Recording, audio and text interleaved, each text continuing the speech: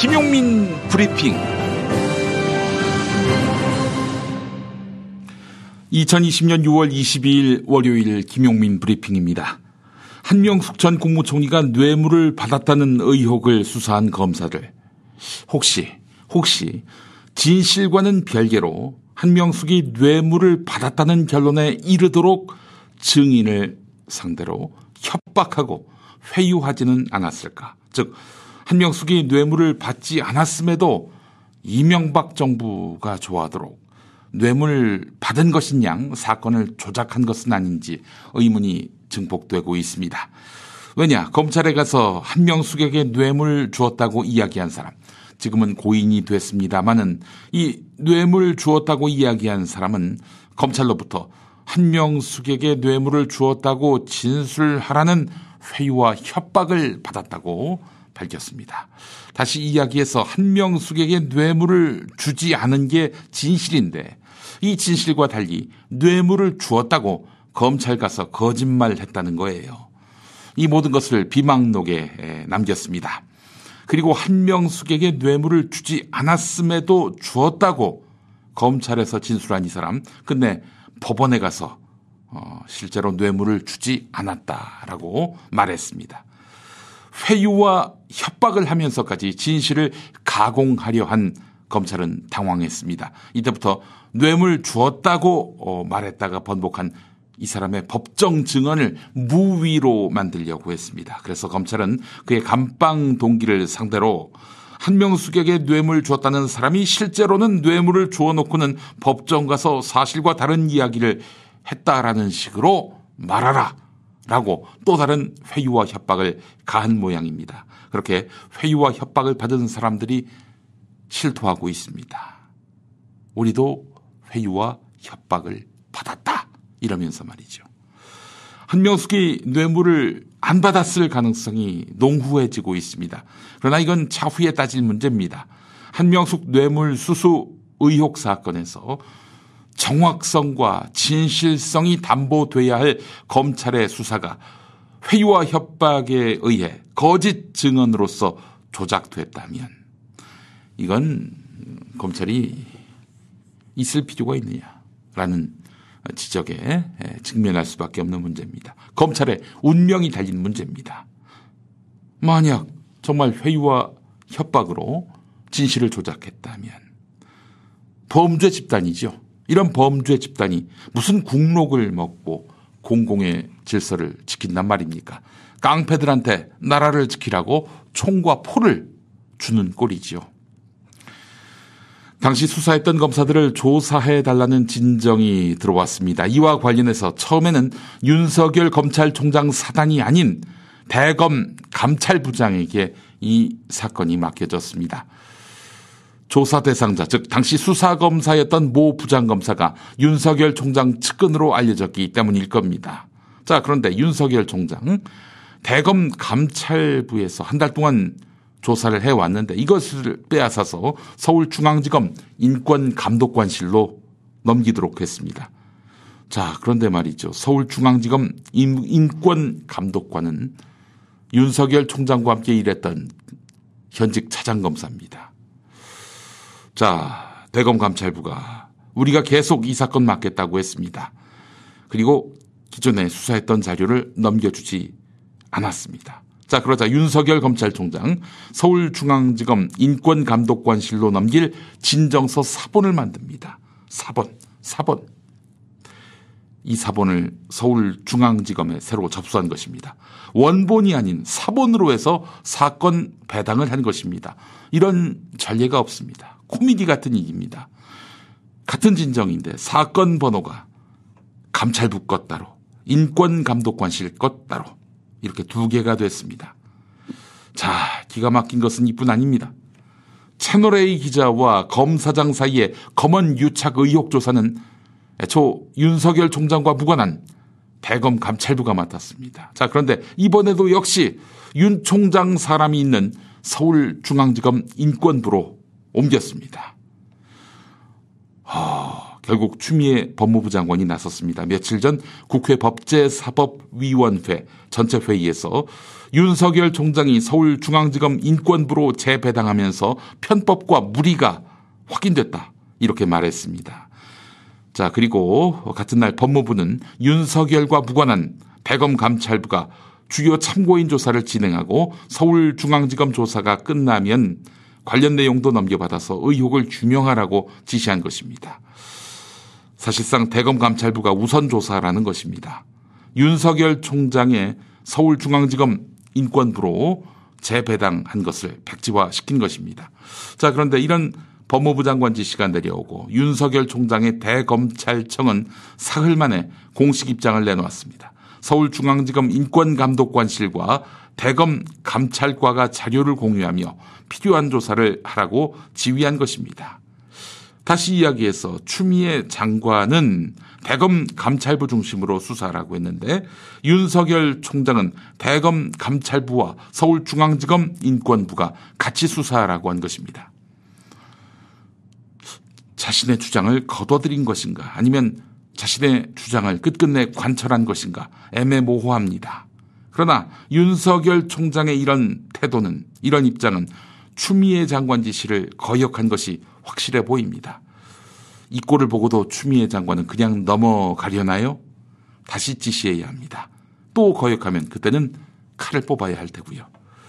진중권 같은 사람은 부정하겠지만 국민은 이런 꼴 보기 싫어서 180석을 여당한테 몰아주었습니다. 행정부 외청에 불과한 검찰의 총장이 이렇게 대놓고 지휘감독자인 행정부를 상대로 명령불복에 수사권을 앞세운 사실상의 쿠데타적 대거리를 하는 참담한 상황. 이거 언제까지 봐야 합니까? 추미애 장관의 적법하고도 합리적인 응징을 기대합니다. 오늘의 헤드라인으로 이어갈까요?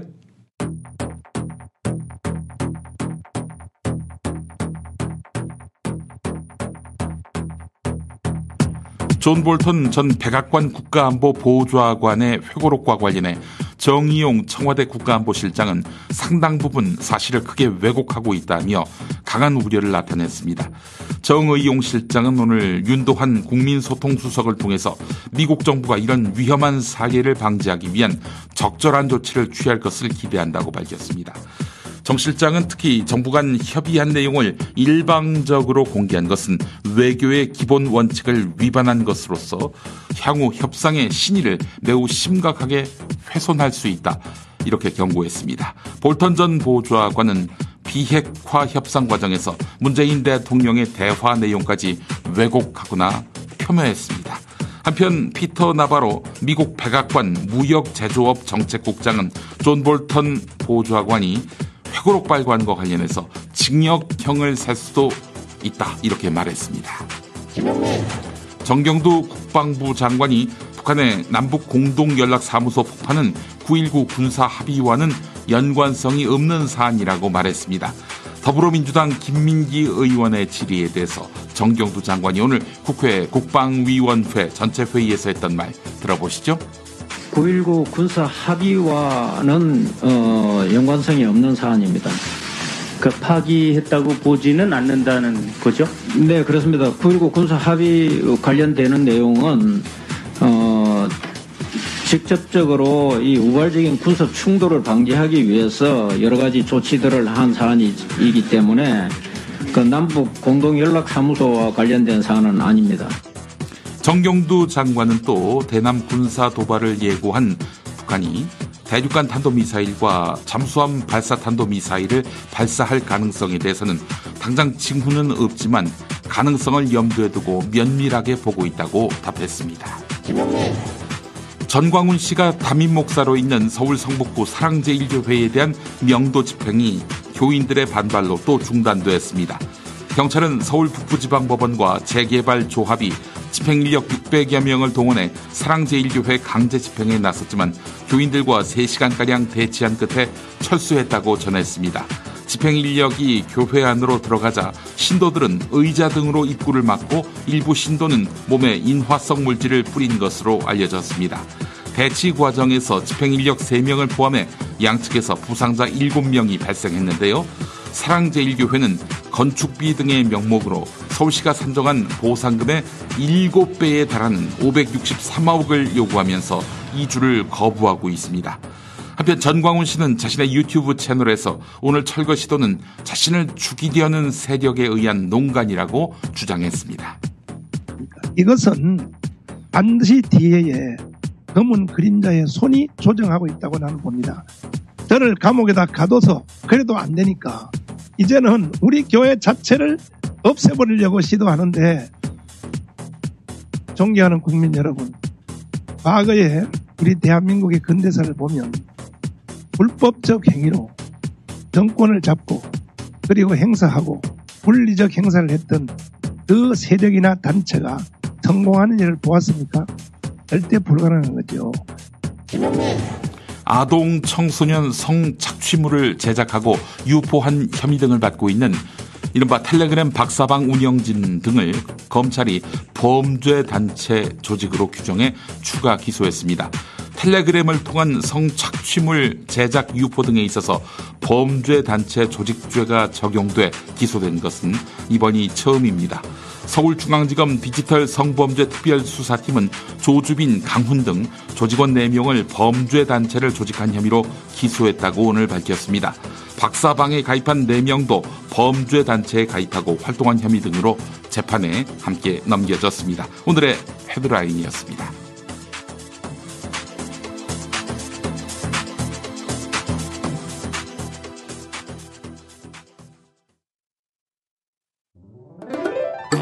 운전자를 위한 꿀팁 7,000원 운전자 보험 카페.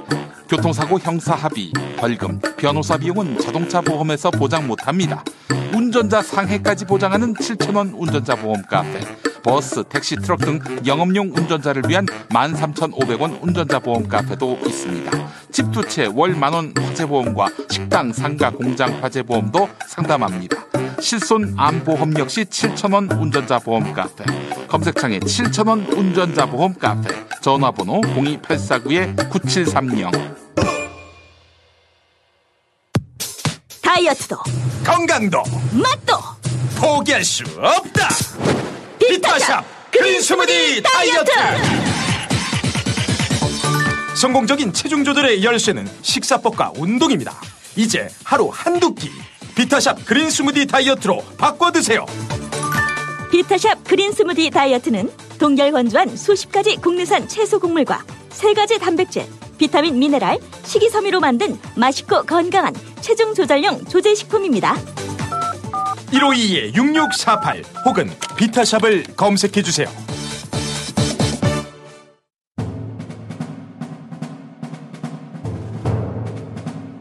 심쿵 뉴스.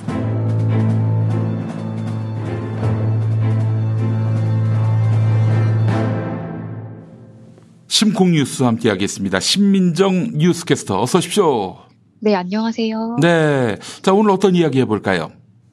네, 오늘은 재포장 금지 시행 규칙에 대해서 얘기를 좀 해보려고 합니다.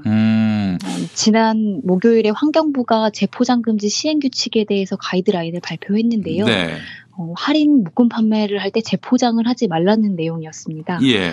근데 이 할인 묶음 판매 자체를 금지하는 것처럼 알려져서 논란이 있었고요. 네. 그래서 환경부가 계속 논란이 되자 가격 할인과는 무관하다는 설명문을 냈는데요. 네네. 그래도 계속 논란이 되자 세부 지침을 원점에서 재검토하겠다고 밝혔습니다. 네. 그리고 방금 전 6개월간의 유예 기간을 통해 보완하고 내년부터 집행하겠다고 발표했습니다. 아, 그래요. 언론 보도가 좀 뭐랄까요? 많은 혼란을 이야기했던 측면이 있는 것 같습니다. 자, 일단 논란의 출발점부터 한번 짚어보죠. 재포장 금지, 이게 어떤 내용인 겁니까? 네, 이 재포장 금지 제도는요, 작년 초에 입법이 예고되고 또 20차례 이상 업계 간담회를 거쳐서 올해 초에 개정됐습니다. 네. 다음 달부터 시행할 예정이었고요. 규칙의 내용을 살펴보면 대형마트나 10평 이상의 매장은 이미 포장된 제품을 불필요하게 한 번 더 포장해서는 안 된다는 내용인데요. 예를 들어보면 대형마트에서 우유 1+1 할인 행사를 할 때 네. 손잡이가 달린 투명 비닐에 우유 2개를 넣어서 포장해 놓는 이 지금 방식은 안 되고요. 띠로 간단하게 묶어 판매하거나 네. 편의점처럼 1+1을 기재해 놓고 가져가게 하는 건 된다는 겁니다. 근데 지금 저 보도를 보니까 묶음 할인 세계 최초 금지, 맥주 라면 가격 줄줄이 오를 것, 이런 기사가 났어요. 네, 지난 목요일에 환경부가 발표한 가이드라인 때문인데요. 네. 묶음 포장 예시가 적절하지 않아서 많은 오해를 일으켰습니다. 한국경제는 이 묶음 포장에 대한 예시를 보고 1+1이나 가격 할인 금지 예시로 해석해서 보도했는데요. 네네.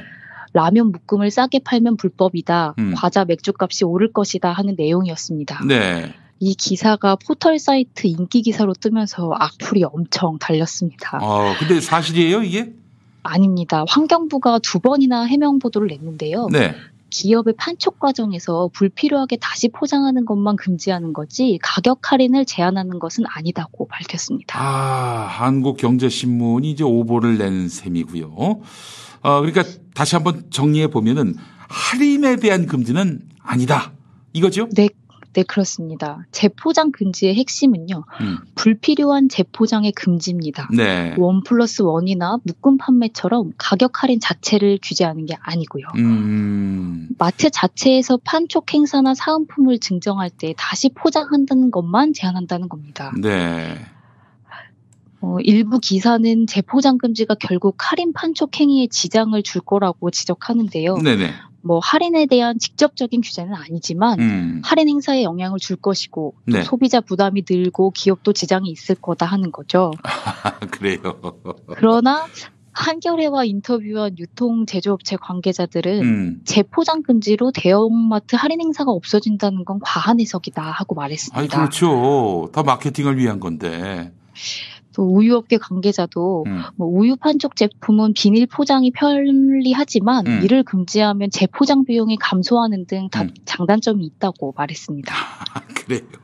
야, 이게 참 언론들이 무책임하기 이를 데가 없습니다. 이렇게 해서 얻고자 하는 것은 무엇인지 많은 클릭수를 유도해 가지고 주목도를 높이는 것이었는지 아니면 정치적 목적이 있어서 환경부를 공격의 대상으로 만들려고 한 것이었는지 참 저희까지 과도한 해석을 하진 않겠습니다만은 참 씁쓸하게 이럴 데가 없네요. 그 창고형 할인마트 온라인 업체는 예외로 한다. 그래서 그 업체 간 역차별한다 이런 기사도 나온 걸로 알고 있습니다. 아닙니다. 네, 일부 기사는 환경부가 창고형 할인 매장에는 예외 규정을 뒀다고 보도했는데요. 네네네. 환경부가 밝힌 바에 의하면 사실이 아닙니다. 창고형 할인마트나 온라인 업체도 오프라인 매장과 동일하게 재포장 금지 규정이 적용된다고 말했습니다.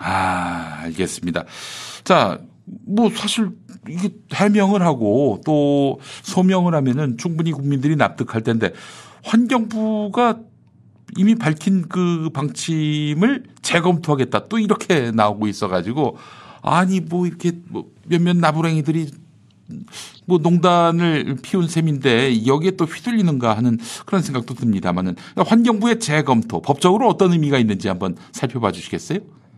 네, 환경부는 법령은 그대로 예정대로 시행하지만 6개월간 계도기간 성격으로 법 집행을 유예한다고 밝혔습니다. 네네. 3개월간 여러 의견을 수렴한 이후에 또 그 이후로 3개월간 적응 기간을 거쳐서 수정 보완하고 내년부터 본격적으로 집행하겠다는 건데요. 네네네. 법 집행을 유예하면서 세심하게 준비하겠다고 환경부는 말했습니다. 알겠습니다. 사실 재포장이나 과대 포장은 이 환경 문제입니다. 이 폐기물로 인해 가지고 엄청난 또 자원 손실은 물론이고 또 이렇게 환경 공해를 또 이야기하는 문제가 있는 거 아니겠어요?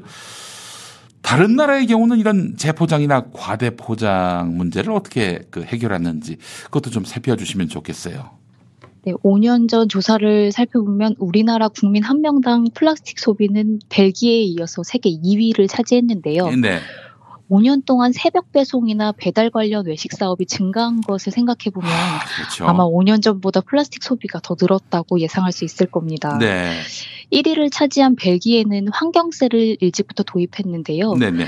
재활용이 안 되는 일회용 포장 용기는 5배가 넘는 환경세를 어이구. 부과합니다. 예. 그리고 핀란드와 덴마크도 모든 용기 포장에 세금을 부과하는데요.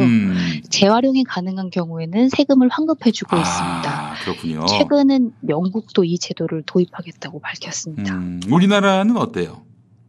우리나라는 지금 현재 국내 폐기물 부담금과 생산자 책임 재활용 제도를 가지고 있긴 합니다만 네. 15년 전에서 20년 전 수준에 머물러 있다는 게 전문가들의 지적입니다.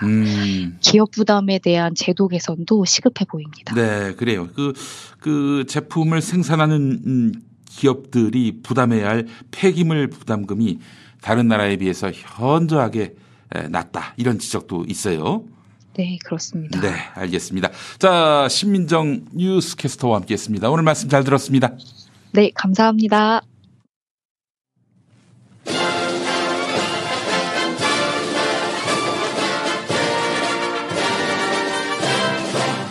보수의 길을 묻다.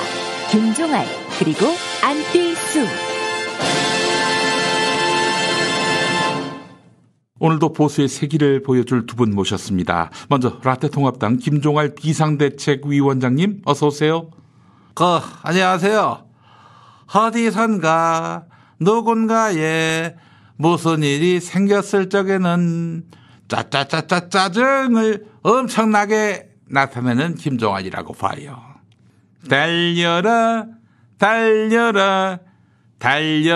뛸수 내후년 대선까지 달려라 뛸수 당선될 때까지 뛰겠습니다. 안 뛸습니다. 네, 연민의당 안뛸수 대표님도 오셨습니다. 자, 그나저나 안 대표님 주말에 조선일보하고 인터뷰 하셨대요. 네, 제가 했던 말 중에 실력이 없을 땐 인기가 있다가 실력이 생기니까 인기가 없다는 말 정말 온 나라를 뒤흔들었던 어록이었습니다. 아이 미친 새끼 족가고 있네. 야, 네가 언제 실력이 생겼니? 혹시 그 달리기 실력? 실력은 생겼는데 인기가 추워도 없어졌다고 했냐? 야, 근데 혹시 기회 놓치고 달리기만 하다가 인기를 잃은 건 아니고? 뭘 모르고 떠들지 마십시오. 저는 국민을 위해 뛰었습니다. 그럼 계속 뛰어 이 새끼야. 왜 선거가 끝나니까 뛰는 걸 멈추고 혀를 나불대? 몰라. 뭘 몰라. 단 한 번도 지역구에서 당선된 적도 없이 비례대표만 5선 하니까, 또 단 한 번도 당원투표에서 당선된 적도 없이 당대표 대행만 거대 양당 번갈아 가면서 하니까 몰라. 뭘 몰라. 세상 물정을 몰라. 거기 새끼야, 너하고 달리 나는 일관성이 있다고 봐요. 일관성이요? 무슨 일관성이요? 나는 실력이 있을 적에도 인기가 없었고 실력이 없을 적에도 인기가 없었다고 이 새끼야. 사람으로 태어나서 나처럼 지조가 있어야지 씨발. 어느 때는 인기가 있고 어느 때는 인기가 없고. 야, 이게 말이 돼? 그만하세요. 자, 그나저나 두 분이 오늘 한 목소리로 윤석열 검찰총장에 대해서 한마디 하셨네요. 대통령이 윤석열이의 재신임을 분명히 밝히든 그렇지 않으면 어떤 조치를 취하든 그 둘 중 하나를 해야 한다고 봐요. 대통령이 임명해놓고 마음에 안 든다고 자기는 아무 소리 안 하고 당 최고위원회 입을 빌려가지고 나가라고 하고 이거 애들 장난이야? 영감님, 이참에 우리 연민의당과 함께 양심적인 범야권의 뜻을 모아서 윤석열 총장 탄압금지와 법무부 장관의 공정한 직무 수행을 촉구하는 국회 결의안을 공동 제출하시지요. 뭐라고? 무슨 범야권의 뜻을 모으자고? 양심적인 범야권의 뜻을 모아서 윤석열 탄압금지 결의안을 제출하자고 했습니다. 야, 띠스야, 그거 어떡하지? 우린 양심에 털났는데, 양심적인 범야권은 없다고 봐요. 띠스야, 그래서 아무래도 너 혼자 결의안 내야겠다. 그 세석의 의석으로 한번 해봐. 뭐가 될는지는 모르겠지만. 영감님, 옛말에 백지장도 맞들면 낫다고 했습니다. 야, 쓸데없이 백지장을 왜 맞더니? 그거 들려면 너 혼자 들어. 영감님, 옛말에 콩 한 조각도 나눠 먹는다고 했습니다. 야, 그거 네가 다 먹어. 거지냐? 콩 한 조각을 나눠 먹게. 영감님, 옛말에 한쪽 손뼉만으로는 소리를 못 내고 다리 하나로는 걷지 못한다고 했습니다. 야, 그냥 손뼉 치지 말고 걷지도 마. 그거 뭐하러 되지도 않을 걸 쓸데없이 용쓰니. 영감님, 옛말에 개미 1000마리가 모이면 맷돌도 든다고 했습니다. 야, 개미 1000마리가 몰려들 적에는 주식을 팔아야지 이 새끼야. 그 개미가 꼬일 때까지 씨발 그 가만히 있으면은 손해가 막심해지지 이 새끼야. 영감님, 자꾸 말장난 하시겠습니까? 야, 이 씨발 새끼야. 옛말 우는어지 말고 요즘 말을 하라고 이 새끼야. 시대가 어떤 시대인데 속담 갖고 언어 개그야 이 씨발 새끼가. 그러니까 이제 연민의당의 윤석열 지키기 결의안에 대해서 라떼 통합당은 협력할 마음이 없다, 이런 말씀이죠. 거대 여당의 폭거 앞에 소수 야권이 공조해야지 이렇게 분열해서야 되겠습니까? 야, 대수야, 너 체급 좀 키우고 와야 하겠다. 우린 103석이야. 너희는 우리보다 100석이 적은 3석이고, 야, 합치나 마나 106석 갖고 누구 코에 갖다 붙이니? 아무 소용도 없는 짓을 뭐하러 너하고 손잡고 하냐고. 제가 궁금한 게 있는데요. 휘하의 종업원이 마음 좋은 CEO한테 뭔가 배임이 있을 것이다, 뭔가 횡령이 있을 것이다 이러면서 자꾸 시비를 걸어요. 심지어 자신의 직속 상관의 지시를 마구 어기고. 이런 종업원이라면 어떻게 하시겠어요? 그거 어떻게 하긴, 마구 짓밟지 그 씨발 새끼를. 어디 내 밑에 와가지고 숨을 쉬고 지랄이야. 저는 뭐 그냥 조용히 V3를 가동해서 완전 삭제, 철저 박멸 이렇게 해버립니다. 하늘 아래 같이 존재할 수는 없는 것입니다. 근데 그 종업원이 윤석열 검찰총장이에요. CEO는 문재인 대통령이고. 그러면 살려야지 이 새끼야. 윤석열이가 아주 잘하고 있는데 뭐하러 잘라. 발상의 전환을 합시다. V3는 윤석열, 바이러스는 문 대통령 아닙니까? 윤석열 굿입니다. 굿. 만약 윤석열 씨가 보수 진영 대통령 후보가 된다면, 윤석열이가 그 윤석열이가 그 걔가 경제를 아냐? 그 아무것도 모르면서 무슨 씨발 대통령이야. 윤석열이 보수 진영 대통령 후보가 된다고요? 그 사람 달리기 할 줄 압니까? 달리기도 할 줄 모르면서 무슨 대통령을 합니까? 네, 알겠습니다. 두 분 잘 논의하셔서 윤석열 결의안 꼭 통과시키기 바라겠습니다. 그때서야 그래도 너보다 성렬이가 낫다. 카리스마나 조직 장악력이나 또 사법고시 8년 꼬랐잖니. 계속되는 도전 정신이며, 그리고 그 살아있는 권력하고 도대체 몇 번의 일전을 벌였냐고. 야, 그거 패기 장렬 아니니? 저 대권주자 전체 3등입니다. 저보다 지지율이 낮은 윤석열하고 어떻게 저를 비교하십니까? 6월 12일에 나온 한국갤럽 조사만 봐도 알 수 있는 거 아닙니까? 그 얼마나 지지율 차이가 나는데 무려 2배 차이입니다. 저의 절반밖에 안 되는 윤석열입니다. 그래? 몇 퍼센트 대 몇 퍼센트야? 2% 대 1%입니다. 도저히 좁히기 힘든 격차 아닙니까? 그 오차범위는 1000명 대상 조사니까 플러스 마이너스 3.1%포인트지요. 그 뿌라마이나 3.1%포인트였을 적에는 에이 씨발 윤석열이가 너보다 앞설 수도 있겠네. 영감님, 국민의 상식에 눈 좀 맞추십시오. 어디 정계 입문 7년 차인 저하고 윤석열을 비교하십니까? 저 전체 3등이라니까요. 그 전체 3등? 그 1등은 이낙연일 텐데 몇 프로냐 이낙연이가? 28%입니다. 그 2등은 이재명일 테고 걔는 몇 프로야? 12%입니다. 그리고 3등이 넌데 근데 2%? 윤석열이는 1%고. 그래도 이낙연, 이재명, 안뜰수 빅3 아닙니까? 이 새끼 봐라, 빅3? 야, 픽파이 같은 소리하고 자빠졌어. 빅파이라니요. 야, 뜰수야, 그 빅파이 몰라? 존나게 큰 파이잖아. 그래서 빅파이야. 알겠습니다.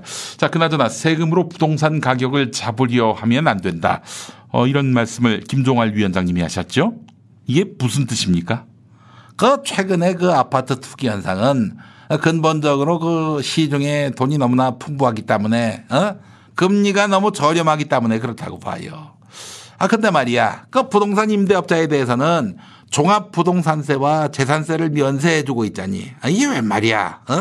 여러 채의 아파트를 보유하고서 막대한 임대료, 불로소득을 취하고 있는 상류층인데 말이지. 이런 인간들 방치하면서 무슨 씨발 서민을 위한 정부라고? 이 뼈아픈 지적입니다. 상당 부분 설득력이 있다고 보는데요. 게다가 갭 투자를 막는다는 명목으로 전세 대출을 사실상 봉쇄한 것. 이로 인해서 집 구하려는 젊은 세대들이 불만이 많다. 이런 보도도 있습니다. 야, 투기 세력들이 지금 뭐 하고 있니? 전세 대출 규제 대상이 아닌 김포 같은 수도권 일대로 몰려가서 이 지역 아파트 값을 잔뜩 올려놓고 있고, 강남에서는 또 현금을 보유한 부유층들이 매물을 싹쓸이하기 때문에 아파트 값이 수억씩 폭등하고. 뭐야 이 씨발 이게. 네, 하여간 맞는 말씀인데, 그런데 이렇게 말씀하셔도 됩니까? 라떼 통합당이 투기 세력의 지지를 받고 있는데, 김종할 영감님, 지금 어느 당을 대변하고 계십니까? 당원들이 그런 말하면 좋아합니까? 지금 어느 당 비상대책위원장이십니까? 나? 더불어민주당. 더불어민주당이라니요? 그래. 민주통합당. 아니, 민주통합당이라니요? 내가 실수했네. 민주정의당. 그래요. 민정당이죠. 민정당. 국보위에서 넘어가셨던 당이 바로 민정당, 민주정의당이었죠. 자, 그렇다면 안뜰수 대표님, 부동산 가격 안정대책 뭐가 있습니까? 문재인 정부가 좌측 깜빡이를 켜고 우측으로 돌아서는 우를 범하고 있습니다. 저는 주거복지와 시장 안정화에 집중하겠습니다. 주거복지와 시장 안정화에 집중하겠다. 어떻게 집중하시겠습니까? 최선을 다하겠습니다. 어떻게 최선을 다하시겠다는 거죠? 진심을 다해서 성심껏 하겠습니다. 진심을 다해 성심껏. 어떻게 해요? 국민이 그만하라 할 때까지 하겠습니다. 국민이 그만하라 할 정도면 어느 정도 어떻게 하시겠다는 건지. 엄마 젖 먹던 힘까지 다해서. 네, 엄마 젖까지 나왔습니다. 엄마 젖 먹던 힘까지 다해서 어떻게 이 씨새끼야! 엄마 젖까지 나왔으면 거기서 끊어야지, 씨발. 겉티스야, 연민의당은 총선 때도 이렇다 할 부동산 공약 안 내놓고, 지금 연민의당 홈페이지 가서 부동산이라는 단어를 딱 쳤을 적에도 이렇다 할 논평 한마디 찾기 힘든데, 왜 그래? 부동산 공약 안 내놓기로 작동했어? 언제부터 저한테 부동산 공약을 기대하셨습니까? 우리가 만약 부동산 공약 내걸었으면 3석 될 게 30석 됐을까요? 그런 말씀이 어디 있습니까? 유권자들도 그 정도밖에 표 안 줄 거면 기대를 아예 하지 말든가. 사람이 염치가 있어야지. 나한테 부동산 정책까지 기대합니까? 지자스. 딜수한테는 사실 아니 불자의 부동산은 물론이고 있을 유자의 유동산도 기대 안 했다고 봐요. 안뜰수 대표님께는 죄송하지만 부동산, 유동산은 물론이고 맛동산도 기대 안 했습니다. 왜 자꾸 때리세요? 맛동산 먹고 맛있는 파티, 맛동산 먹고 즐거운 파티. 그 파티는 연민의 당입니다. 연민의당 당원 가입 문호를 활짝 열어놨습니다. 아이 미친 새끼야. 야, 그 똥보야 끝내 이제는. 네, 마치겠습니다.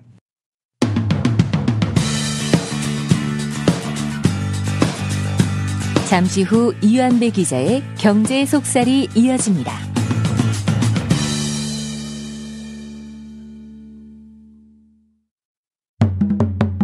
화장실에서 고통받는 분들 원기소 장건강 365 기억하세요. 하루 2회 한 포씩이면 매일 아침 배변의 쾌락을 경험하실 수 있습니다. 주 원료인 차전자 피의 불용성 식이섬유가 배변 활동에 도움을 주며 콜레스테롤 개선에도 도움을 줍니다.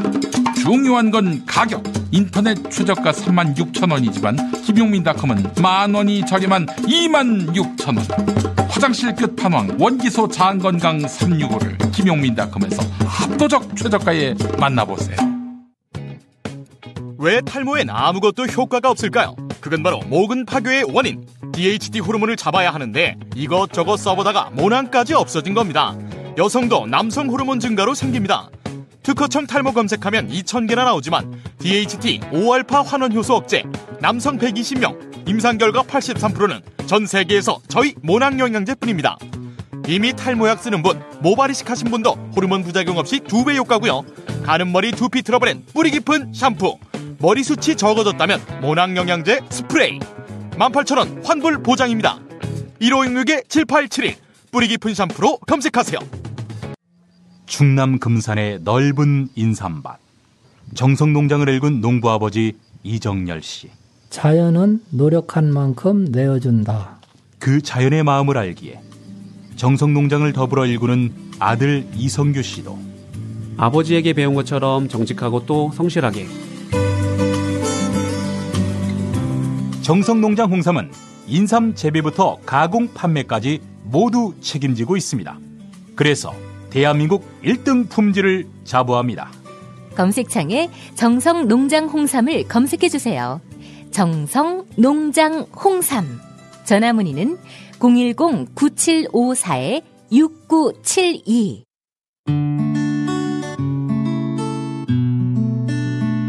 당신과 내가 좋은 나라에서 그 정의로운 나라 그곳에 산다면 난 그냥 좋아서 웃기만 할 거예요.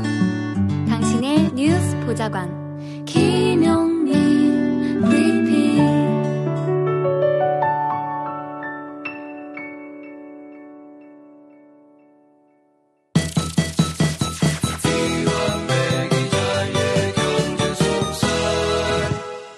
민중의 소리 이완배 기자와 함께하겠습니다. 이완배 기자님. 네, 안녕하십니까.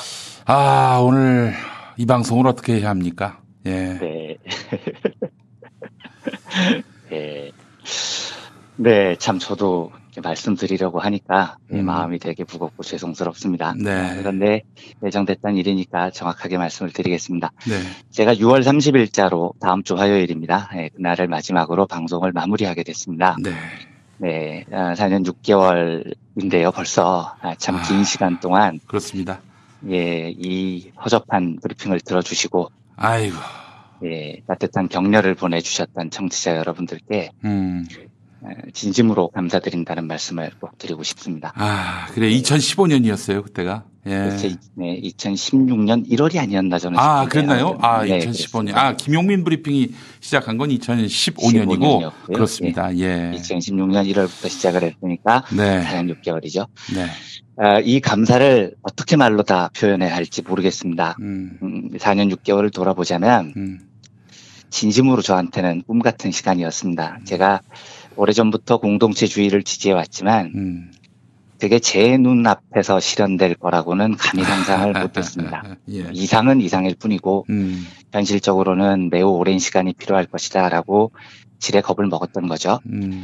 그런데 방송을 시작하고 정말 많은 분들이 따뜻한 연대의 손을 내밀어 주시는 모습들을 보면서 제 꿈이 실현되는 모습을 눈으로 보게 되는 겁니다. 네. 네, 얼마나 행복했는지 말로 다 표현이 안 됩니다. 청취자 여러분들께서는 진심으로 제 인생의 가장 큰 에너지였고 제 삶의 가장 중요한 이정표였습니다. 마음을 다해서 감사하다는 말씀을 드립니다. 예. 왜 그만두느냐를 혹시 궁금해 하실 것 같아서 이유를 간단히 말씀드리겠습니다. 제일 중요한 이유는 제 한계 때문입니다. 그릇은 아주 작은데 이 수십만 명이 듣는 김용민 브리핑이라는 거대한 방송이 제 그릇에 비해서 너무 큰 공간이죠. 별 말씀 다 하십니다. 사실이 그렇습니다. 이 큰 공간에서 이 작은 그릇으로 버틴다는 게 오래전부터 불가능한 상태였습니다. 한 2, 3년 전부터 이런 한계를 절감했는데 이제 더 이상 부족한 내용으로 이 큰 공간에서 버티는 게 전혀 적절치 않다고 생각합니다. 이게 가장 큰 이유입니다. 부차적인 이유로는 몸이 좀 안 좋습니다. 근데 물론 뭐 어디 크게 아픈 건 아니고요. 저는 인생이라는 과정에서 자연스럽게 늙고 자연스럽게 물러나고 자연스럽게 사라지는 게 가장 자연스럽다고 생각하는 사람입니다. 올해 제 나이가 50인데 뭐 몸이 예전 같지 않은 건 당연하고 매우 자연스럽죠. 그렇게 자연스럽게 나이를 먹어가면서 몸이 삐걱대는 정도로 안 좋다는 뜻입니다. 제가 이 주변에 방송 그만둔다고 이야기를 했더니 뭐 다른 방송으로 옮기냐, 좋은 조건으로 제안이 왔냐 이런 질문이 있었습니다. 아이고, 저는 뭐 이거라도 너무너무 환영하는 바입니다. 우리 저 이완배 기자님의 말씀이 계속 나온다는 거는 이건 우리 사회의 우리 공동체의 복입니다. 아이고야. 네, 그렇게 말씀해 주시니 진짜 몸둘 바를 모르겠는데요. 당연히 아닙니다. 그따위 이유로 이 감사한 김용민 브리핑이라는 공간과 청취자 여러분들과 또 존경하는 버시자 동지인 김용민 PD님을 떠날 정도로 제가 이해타산의 밝은 사람이 아닙니다. 아예 다른 곳에서 다른 일을 하려고 하느냐는 질문도 있던데 당연히 아닙니다. 저는 글을 쓰는 기자고 글을 쓸 때 가장 행복합니다. 그리고 기자로서 저를 품어준 민중의 소리라는 공동체에 대해서 뜨거운 애정이 있습니다. 민중의 소리가 제 마지막 직장이기를 저는 소망하고 지금은 그러리라고 확신을 합니다. 네. 뭐 이제 이 정도로 개인 사정 설명은 마치겠습니다만 혹시 더 궁금하신 점이 있으면 제가 방송 마치는 순간까지는 유튜브건 팟빵이건 댓글을 하나하나 다 보겠습니다. 댓글로 궁금한 점을 물어주시면 정독한 다음 내일이건 모레건 아니면 다음 주건 있는 그대로 답을 드리겠습니다. 우리 애청자분들께 제가 사죄의 말씀을 드립니다. 못 붙잡았습니다. 못 붙잡았어요, 제가. 큰 죄를 지었습니다, 제가. 말씀을요. 그동안 저와 또 저희 조직과 이곳에 너무나 많은 힘을 보태주시고 은혜를 베풀어 주신 김용민 PD님께는 뭐 어떻게 감사의 말씀을 드려야 될지 모르겠습니다만 이건 이미 제가 텔레그램으로 장문의 메일과 말씀을 드리고 또 이제 찾아뵙고도 말씀을 드릴 테니 이해해 주시리라 굳게 믿습니다. 그래서 지금부터는 마지막 방송까지 전부 5번인데요. 제가 평소에 갖고 있었던 이런저런 생각들을 주절주절 이야기로 나누는 것으로 브리핑을 대체할까 합니다. 네. 첫 시간으로 오늘은 행동경제학에서 다루는 가능성 효과와 확실성 효과라는 이론을 살펴보겠습니다. 가능성 효과와 확실성 효과. 네, 그렇습니다. 이 이론은 행동경제학의 아버지로 불리는 2002년 노벨경제학상 수상자 데니얼 커너먼이 정립한 이론입니다. 네. 도박을 한다고 가정을 해보겠습니다. 예. 돈을 걸어야 되는데 이때 내가 도박에서 이길 확률이 얼마나 될까를 잘 생각해보고 돈을 걸어야 됩니다. 그런데 만약에 도박에서 내가 이길 확률이 0% 하면 아무도 돈을 안 걸겠죠. 이길 확률이 없는 도박을 왜 합니까? 글쎄 말입니다. 그런데 도박에서 이길 확률이 0%가 아니고 1%다 이러면 이야기가 완전히 달라집니다. 의외로 많은 사람들이 도박에 참여해요. 그러니까 복권을 사는 게 그런 거죠. 당첨될 확률이 매우 낮지만 이걸 하는 이유는 당첨 확률이 매우 낮을 뿐이지 아예 없는 게 아니기 때문입니다. 그래서 뭐 여러 통계를 내보면 숫자는 조금씩 달라지지만 예를 들어서 도박에서 승산이 0%였을 때에는 당연히 아무도 돈을 안 거는데 이 확률을 딱 1%로만 높여주면 뭐 예를 들어서 한 1000명 정도가 우르르 대거 도박에 참여를 합니다. 그 1%의 작은 가능성 때문에요. 그런데 주류 경제학에서는 이 사태를 어떻게 해석하냐면 만약에 도박 승산이 0%에서 1%로 늘었을 때 1000명이 도박에 참여했다면 확률이 1% 높아질 때마다 1000명씩 참가하는 게 당연한 일이다라고 보는 겁니다. 예. 그래서 주류 경제학에 따르면 승산 빵 %일 때 참여자 빵명, 1%때 참여자가 1000명이라면 승산을 2%로 높이면 참여자는 2000명으로 늘어나고 3%로 높이면 3000명이 참여한다고 봅니다. 그러니까 승산 1%당 늘어나는 사람이 1000명이라는 거죠. 그래서 승산을 한 50%로 높이면 5만 명이 참여하게 됩니다. 이 말은 승률이 빵에서 1로 오르건 1에서 2로 오르건 50에서 51로 오르건 1%의 가치는 똑같다는 겁니다. 근데 이게 진짜 그러냐는 거죠. 물론 뭐 합리적인 계산이긴 한데 현실 세계에서는 전혀 그렇지 않습니다. 빵 %에서 1%로 딱 올리면 1000명이 느는데 1%에서 2%로 승률을 높인다고 새로 1000명이 참여하지 않아요. 심지어 승산을 40%에서 41%로 올리잖아요. 이때는 참여자 변화가 거의 없습니다. 네. 여러분 생각해 보십시오. 누군가가 와서 도박을 하자고 제안을 하는데 네가 이길 확률이 40%야 라고 말하는 것과 네가 이길 확률이 41%야 라고 말하는 것과 큰 차이가 느껴지냐고요. 사실 40%와 41%는 아무런 차이가 없게 느껴지거든요. 반면에 똑같은 1%라도 네가 이길 확률은 빵 %야 라고 말하는 것과 네가 이길 확률이 1%야 라고 말하는 건 완전히 다르죠. 이건 이길 확률이 아예 없는 게임에서 이길 확률이 생긴 게임이 된 겁니다. 그러니까 똑같은 1%지만 40에서 41로 오르는 것과 빵에서 1로 오르는 것은 사람들에게 다가가는 의미가 완전히 달라요. 다른 예를 하나 들어보겠습니다. 환자에게 치료약을 들이밀면서 너 얼마 내시겠어요? 물어봅니다. 불치병에 걸린 환자, 살아날 확률이 빵 %라고 선고를 받은 환자에게 환자님, 요 약 쓰시면 살아날 확률이 1% 정도 됩니다. 얼마 내시겠어요? 이 물어보면 백발백중 대부분 환자들이 거금을 다 냅니다. 살 확률이 딱 1%여도요. 그런데 이미 치료약이 있어요. 치료 확률이 한 60%쯤 됩니다. 이 환자에게 환자님, 새 약이 나왔는데 이 약을 쓰시면 완치될 확률이 60에서 61%로 높아집니다. 얼마 더 내시겠어요? 이렇게 물어보면 대부분 환자들이 아니 60이나 61이나 뭐가 달라요? 고작 생존 확률 1% 높이는데 그걸 갖고 돈을 또 받아요? 안 내요. 기존 약 쓰세요. 이렇게 승질을 냅니다. 사실 이건 정교한 계산이 아니죠. 생존 확률이 60에서 61로 높아지건 0에서 1로 높아지건 똑같이 1% 높아지는 겁니다. 그런 데서 사람들은 이걸 완전히 다르게 받아들여요. 이걸 카너만은 가능성 효과, 영어로는 possibility effect라고 부릅니다.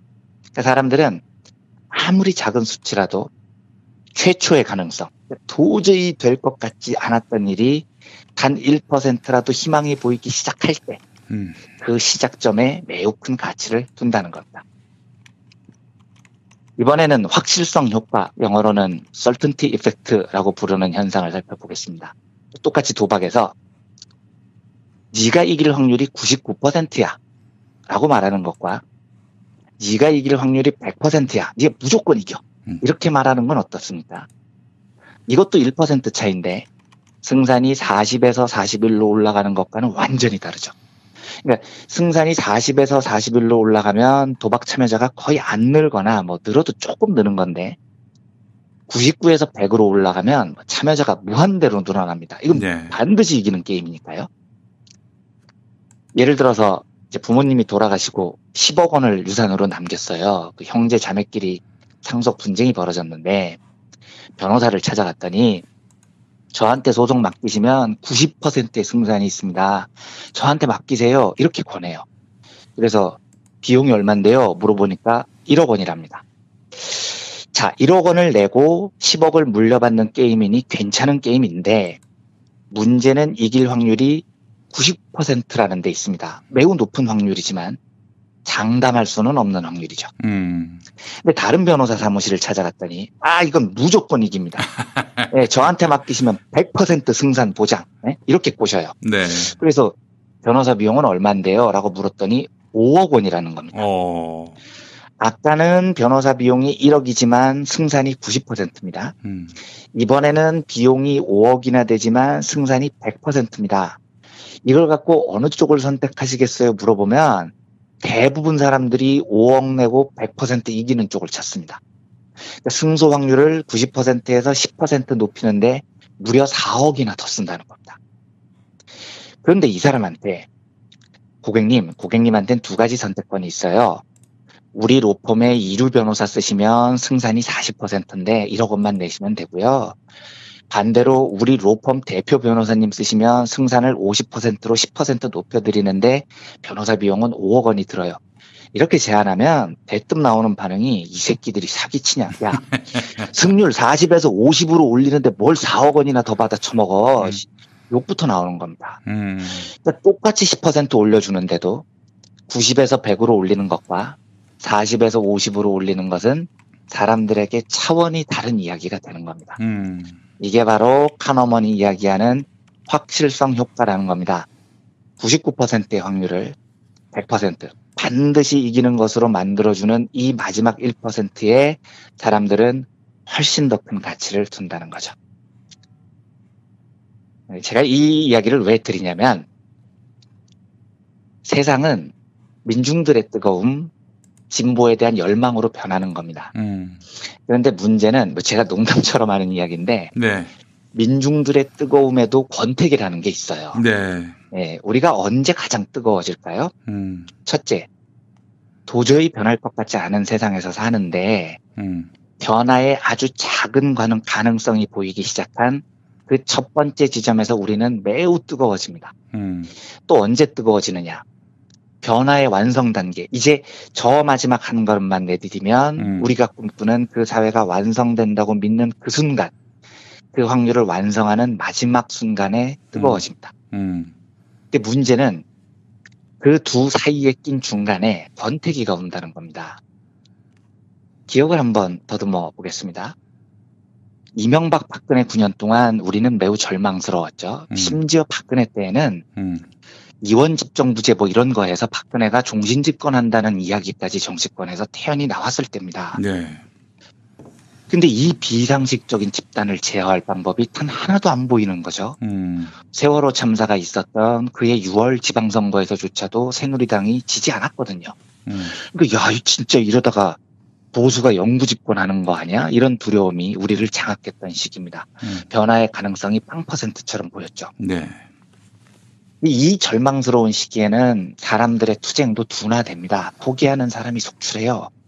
그런데 2016년 겨울 첫 번째 촛불 집회가 시작되고 사람들이 모이고 이거 세상을 바꿀 수 있겠는데 이 희망의 첫걸음, 변화의 가능성이 딱 보이기 시작했을 때 사람들은 열정적으로 싸웁니다.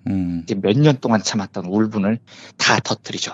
이게 바로 가능성 효과라는 겁니다. 네.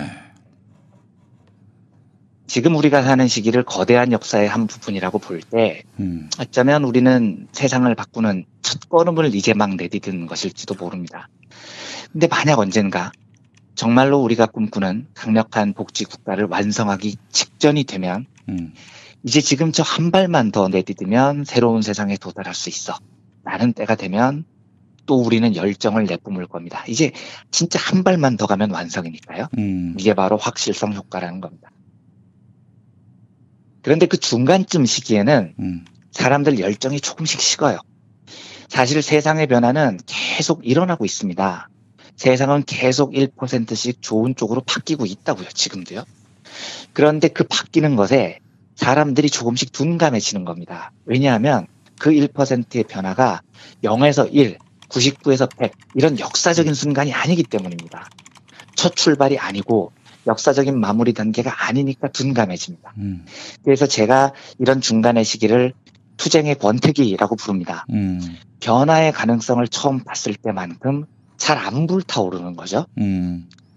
물론 우리가 앞으로 잘 진보해서 언젠가 99%에 이르고 마지막 1%만 남겨둔 상태가 되면 우리 또 다시 타오르겠죠. 그런데 이건 권태기 단계에서 우리가 꺾이지 않아야 한다는 전제가 있는 겁니다. 중간에 꺾이면 끝까지 가지도 못해요. 말장황입니다. 네.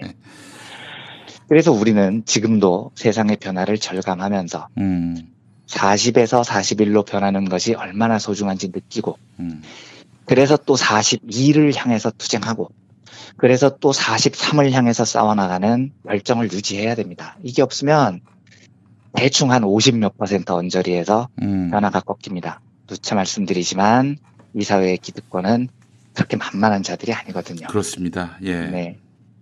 물론 우리가 사람이니까 첫걸음을 내딛을 때의 열정을 늘 유지할 수는 없겠죠. 그 추운 겨울에 촛불을 들고 4개월 동안 주말을 바쳤을 때의 열정이 쉽게 회복되는 건 아닙니다. 하지만 그래도 우리 삶 속에서 사람들을 설득하고 손을 붙잡고 싸워나가면서 가야 할 길을 계속 가야 됩니다. 네. 역사적으로 보면 우리는 이제 겨우 첫걸음 내딛었을 뿐입니다. 마지막 한 걸음을 내딛기까지는 아직도 아주 먼 길을 가야 됩니다.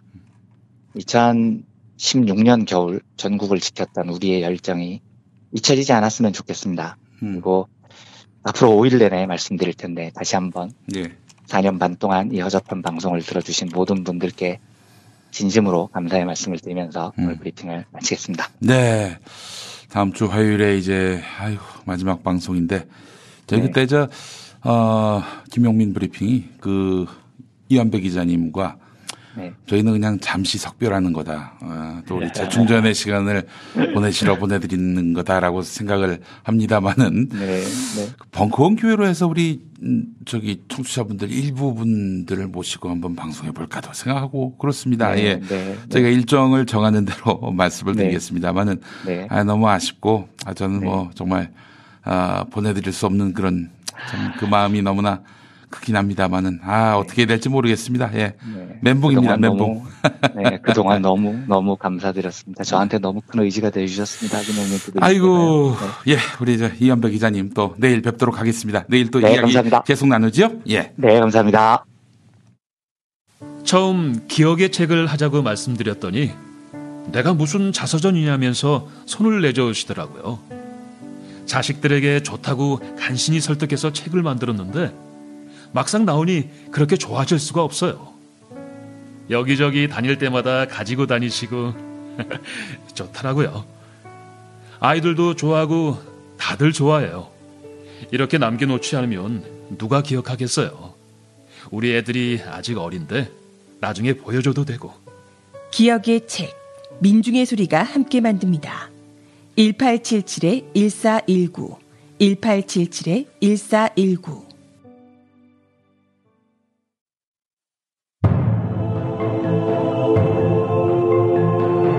시사 직박구리 태영호 의원님 말이에요. 이제 영국에서 한국으로 피난온 거나 마찬가지죠. 탈북했다고 그러는데 그거보다 한국에 와서 제일 먼저 만난 목사도 있을 거고 한국에 와보니까 참 좋더라. 형편없더라. 사람들이 사기꾼이더라. 한국에 와가지고 느낀 게 뭐예요, 제일 먼저? 저는 2016년 한국으로 올 때 물론 자유를 찾아왔지만은 제일 큰 걱정이 뭔가면 여기에 친척도 없고 친구도 없고 정말 와서 이 족저간 그리고 이 외로운 생을 어떻게 보낼까 이게 제일 큰 걱정이었습니다. 그런데 제가 여기 와서 정말 만난 것 중에서 가장 큰 기쁨은 하느님을 만난 것입니다. 아멘. 아멘. 그런데 제가 하느님을 만날 수 있게 해주신 분이 김장한 목사님이십니다. 할렐루야. 극동방송 회장 김장한 목사. 본인이 진행하는 프로그램 만나고 싶은 사람, 듣고 싶은 이야기. 어느덧 800회. 누구도 교체할 수 없고 교체할 생각도 못하는 프로그램. 그래서 극동방송 최장수 프로그램인데 지난주 금요일 생방송으로 진행된 800회 특집 공개방송. 초대 손님은 그 유명한 태영호 미래통합당 의원. 태영호는 북한의 도발을 걱정하지 말라고 큰소리. 지금 현재 남북 상황은 대단히 긴박하다. 저는 이렇게 생각합니다. 그런데 여러분들이 너무 이제 불안해하실 필요는 없다고 생각합니다. 우리가 6.25 전쟁 이후에 한반도에서 전쟁이 일어날 듯 말 듯 하면서 결국은 일어나지 않았고 평화가 유지됐습니다. 그것은 우리에게는 든든한 군대가 있고 또 든든한 한미 동맹이 있습니다. 이 미국이 우리와 함께 있는 한 절대 북한은 여러분들을 건드리지 못합니다. 그러니 오늘 저녁부터 표현해 주셔도 될 것 같습니다. 그런데 6월 17일 JTBC 뉴스룸 태 의원은 북한이 폭파한 남북 공동연락사무소에 대해서 폭파 하루 전인 이틀 전 이런 예측을 내놨습니다. 물리적으로 연락사무소를 폭파하는 단계까지 가는 건 대단히 힘들다. 전 세계가 다 보고 있다. 기자들 만나서 한 얘긴데요. 그런데 어제 북한은 폭파를 했습니다.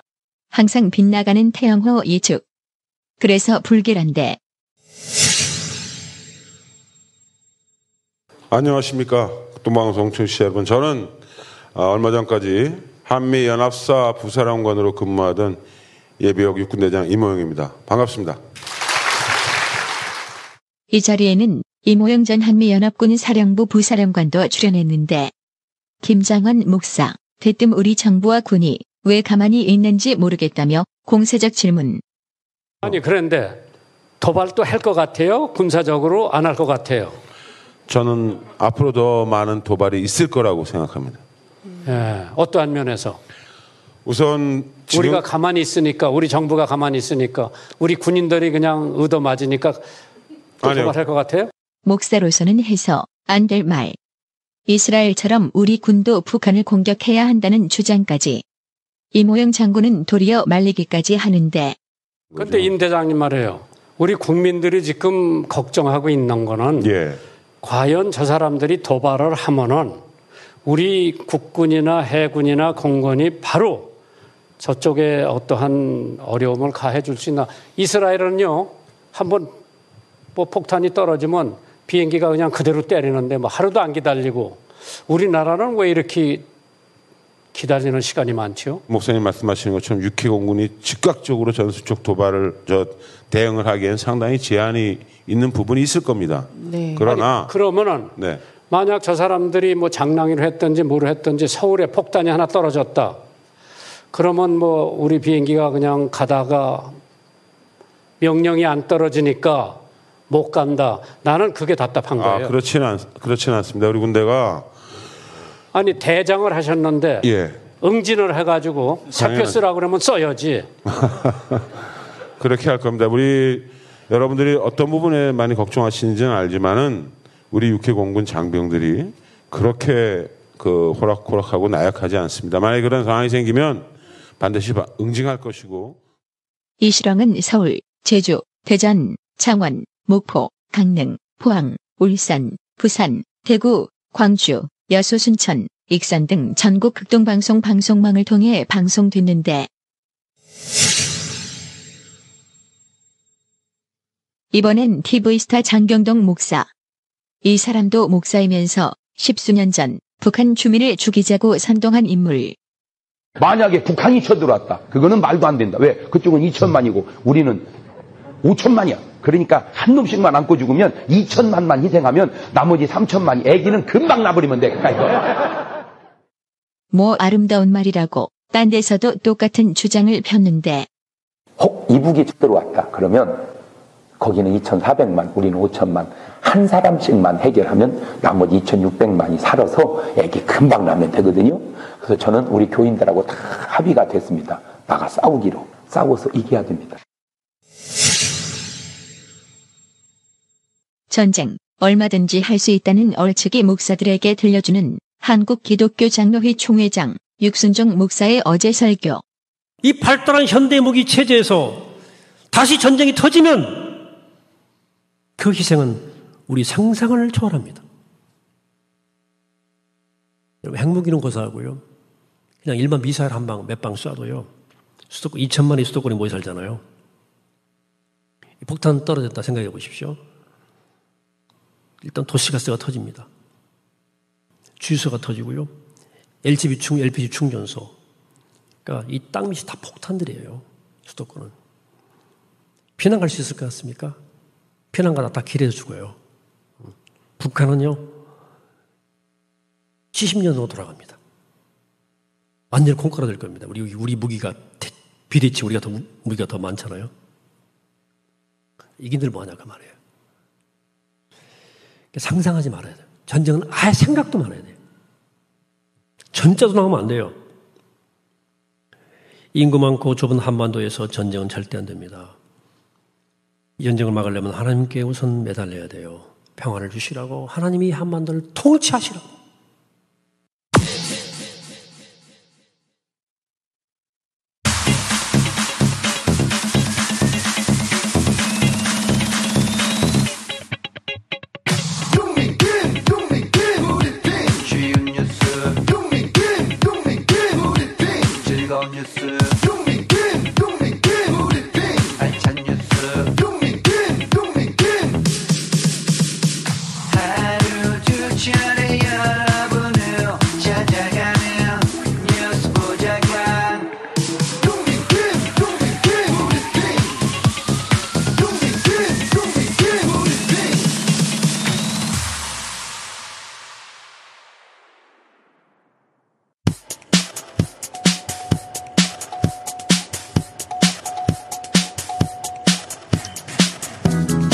시사 에피타이저입니다. 금융당국 수사재판 과정에서 자본금 편법 충당 의혹 공소사실 일체를 인정한 MBN에 대해서 임기가 얼마 남지 않은 사기 방송통신위원회가 어떤 결정을 내릴지 관심입니다. 자본금 편법 충당, 이 자체로 방송국을 문 닫게 할 수 있는 위중한 범죄를 할 수 있는데요. 자, 그런데 이 의혹이 불거진 지 10개월, 방송통신위원회가 MBN을 방송법 위반 혐의 등으로 검찰에 고발하고 제재 검토에 착수한 지는 7개월여의 시간이 지났습니다. 자, 그런데 이거 어떻게 돼가고 있는지 모르겠어요. 방통위원회, 권위와 위엄을 보여주셔야지요. 자꾸 보고도 못 본 척, 또 휘둘렀는데 솜방망이면 업계에서는 방통위원회를 밥통위원회로 볼 수 있습니다. 일본군 성노예제 문제 해결을 위한 정의기억연대가 최근 고인이 된 마포 쉼터 손모 소장과 길원옥 인권운동과 관련 조선일보, 중앙일보 등 언론 보도에 대해서 명예훼손을 중단하라 이렇게 촉구했습니다. 지금 조선일보와 중앙일보는 길원옥 할머니의 양아들과 며느리의 일방적인 주장을 근거로 치매 질환에 시달리는 길원옥 할머니의 통장에서 뭉칫돈이 빠져나갔다느니 하는 보도를 서슴없이 내보내고 있는데요. 수년에 걸쳐서 회당 10,000원씩 총 77만 원의 후원금을 받은 미디어 몽가 수백만 원을 받은 사람으로 묘사하기도 했습니다. 심지어 이들이 정의연으로부터 수시로 돈을 타갔다고 하지요. 양아들과 며느리가 그랬다는 이야기도 있고요. 조선일보, 세월호 희생자 김용민 씨의 아버지인 김영우 씨에게 아버지의 자격을 물었지요. 양자의 자격은 왜 안 묻습니까? 카카오가 지난 2월 말 뉴스 서비스 댓글 제재 강화 및 운영 정책을 개편한 이후 뉴스 댓글에서 욕설과 혐오 표현이 감소했다고 밝혔습니다. 이용자의 자발적인 참여와 선한 영향력을 바탕으로 건강한 커뮤니케이션 생태계를 만들겠다 이런 취지인데, 댓글 신고 기준에 차별 혐오 항목을 추가하고 덮어두기, 접기 등 댓글 영역의 노출을 관리하는 그런 기능을 신설했습니다. 카카오가 문제가 아니죠. 악성 댓글의 본질은 네이버 아닙니까? 악성 댓글 다는 고객도 고객이라며 블랙 컨슈머를 융숭하게 대접하는 네이버. 그러다가 착한 고객이 다 떠나면 어떻게 하려고요? 그래도 안 좋습니까? 올드 솔저스 네이버 다입니까? 올드 솔저스 네이버 다이. 시사 에피타이저였습니다.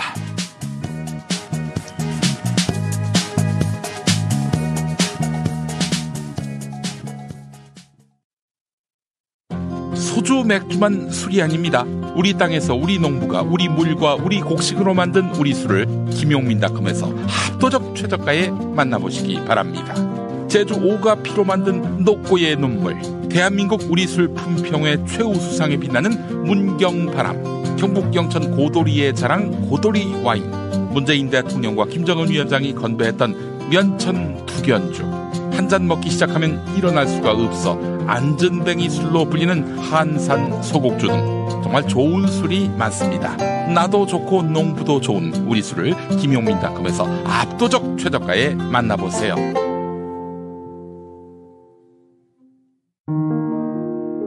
김용민이 책을 냈습니다. 혐오를 혐오하다.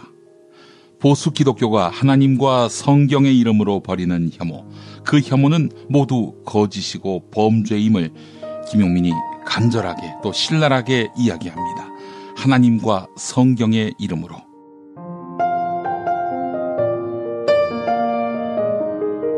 난민, 성적 소수자, 특정 지역 출신 인사, 스스로 목숨 끊는 이들.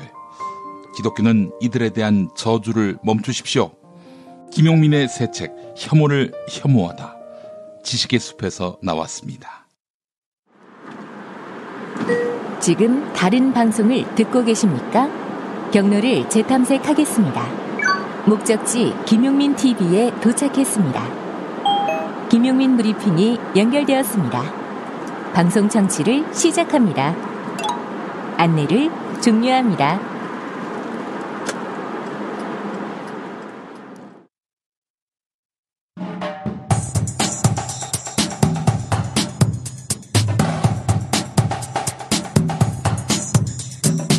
초점을 놓치지 않는 인터뷰, 용터뷰. 윤석열 검찰총장이 한명숙 불법 정치자금 수수 사건 수사 과정에 검찰의 위증교사가 있었다는 의혹과 관련해 자신의 지시로 조사를 진행해 오던 대검 인권부와 서울중앙지검 인권감독관실이 대검 감찰과와 자료를 공유하면서 필요한 조사를 하라 이렇게 지시했습니다. 자, 이를 두고 조선일보, 중앙일보는 말할 것도 없고 한겨레와 CBS도 윤석열 총장이 추미애 법무부 장관 요구를 수용했다 이렇게 보도했습니다. 자, 윤석열 총장은 정말 추미애 장관의 요구를 수용한 것일까요? 국회 법제사법위원회의 위원인 김남국 더불어민주당 의원 연결했습니다. 김남국 의원님. 예, 안녕하세요. 안산 네. 단원을의 김남국입니다. 지금 어디 계세요? 저 의원회관에 있습니다. 아이고, 참. 사법개혁 또 검찰개혁을 위해서, 계속 노력하고 계시는 거죠? 네, 최선을 다하겠습니다. 네네. 자, 윤석열 총장이 말이죠. 이 추미애 장관의 요구를 수용했다. 여기 맞는 얘기입니까? 그렇게 보기에는 좀 어렵다라는 생각이 듭니다. 네. 오히려 평가를 하자면, 네.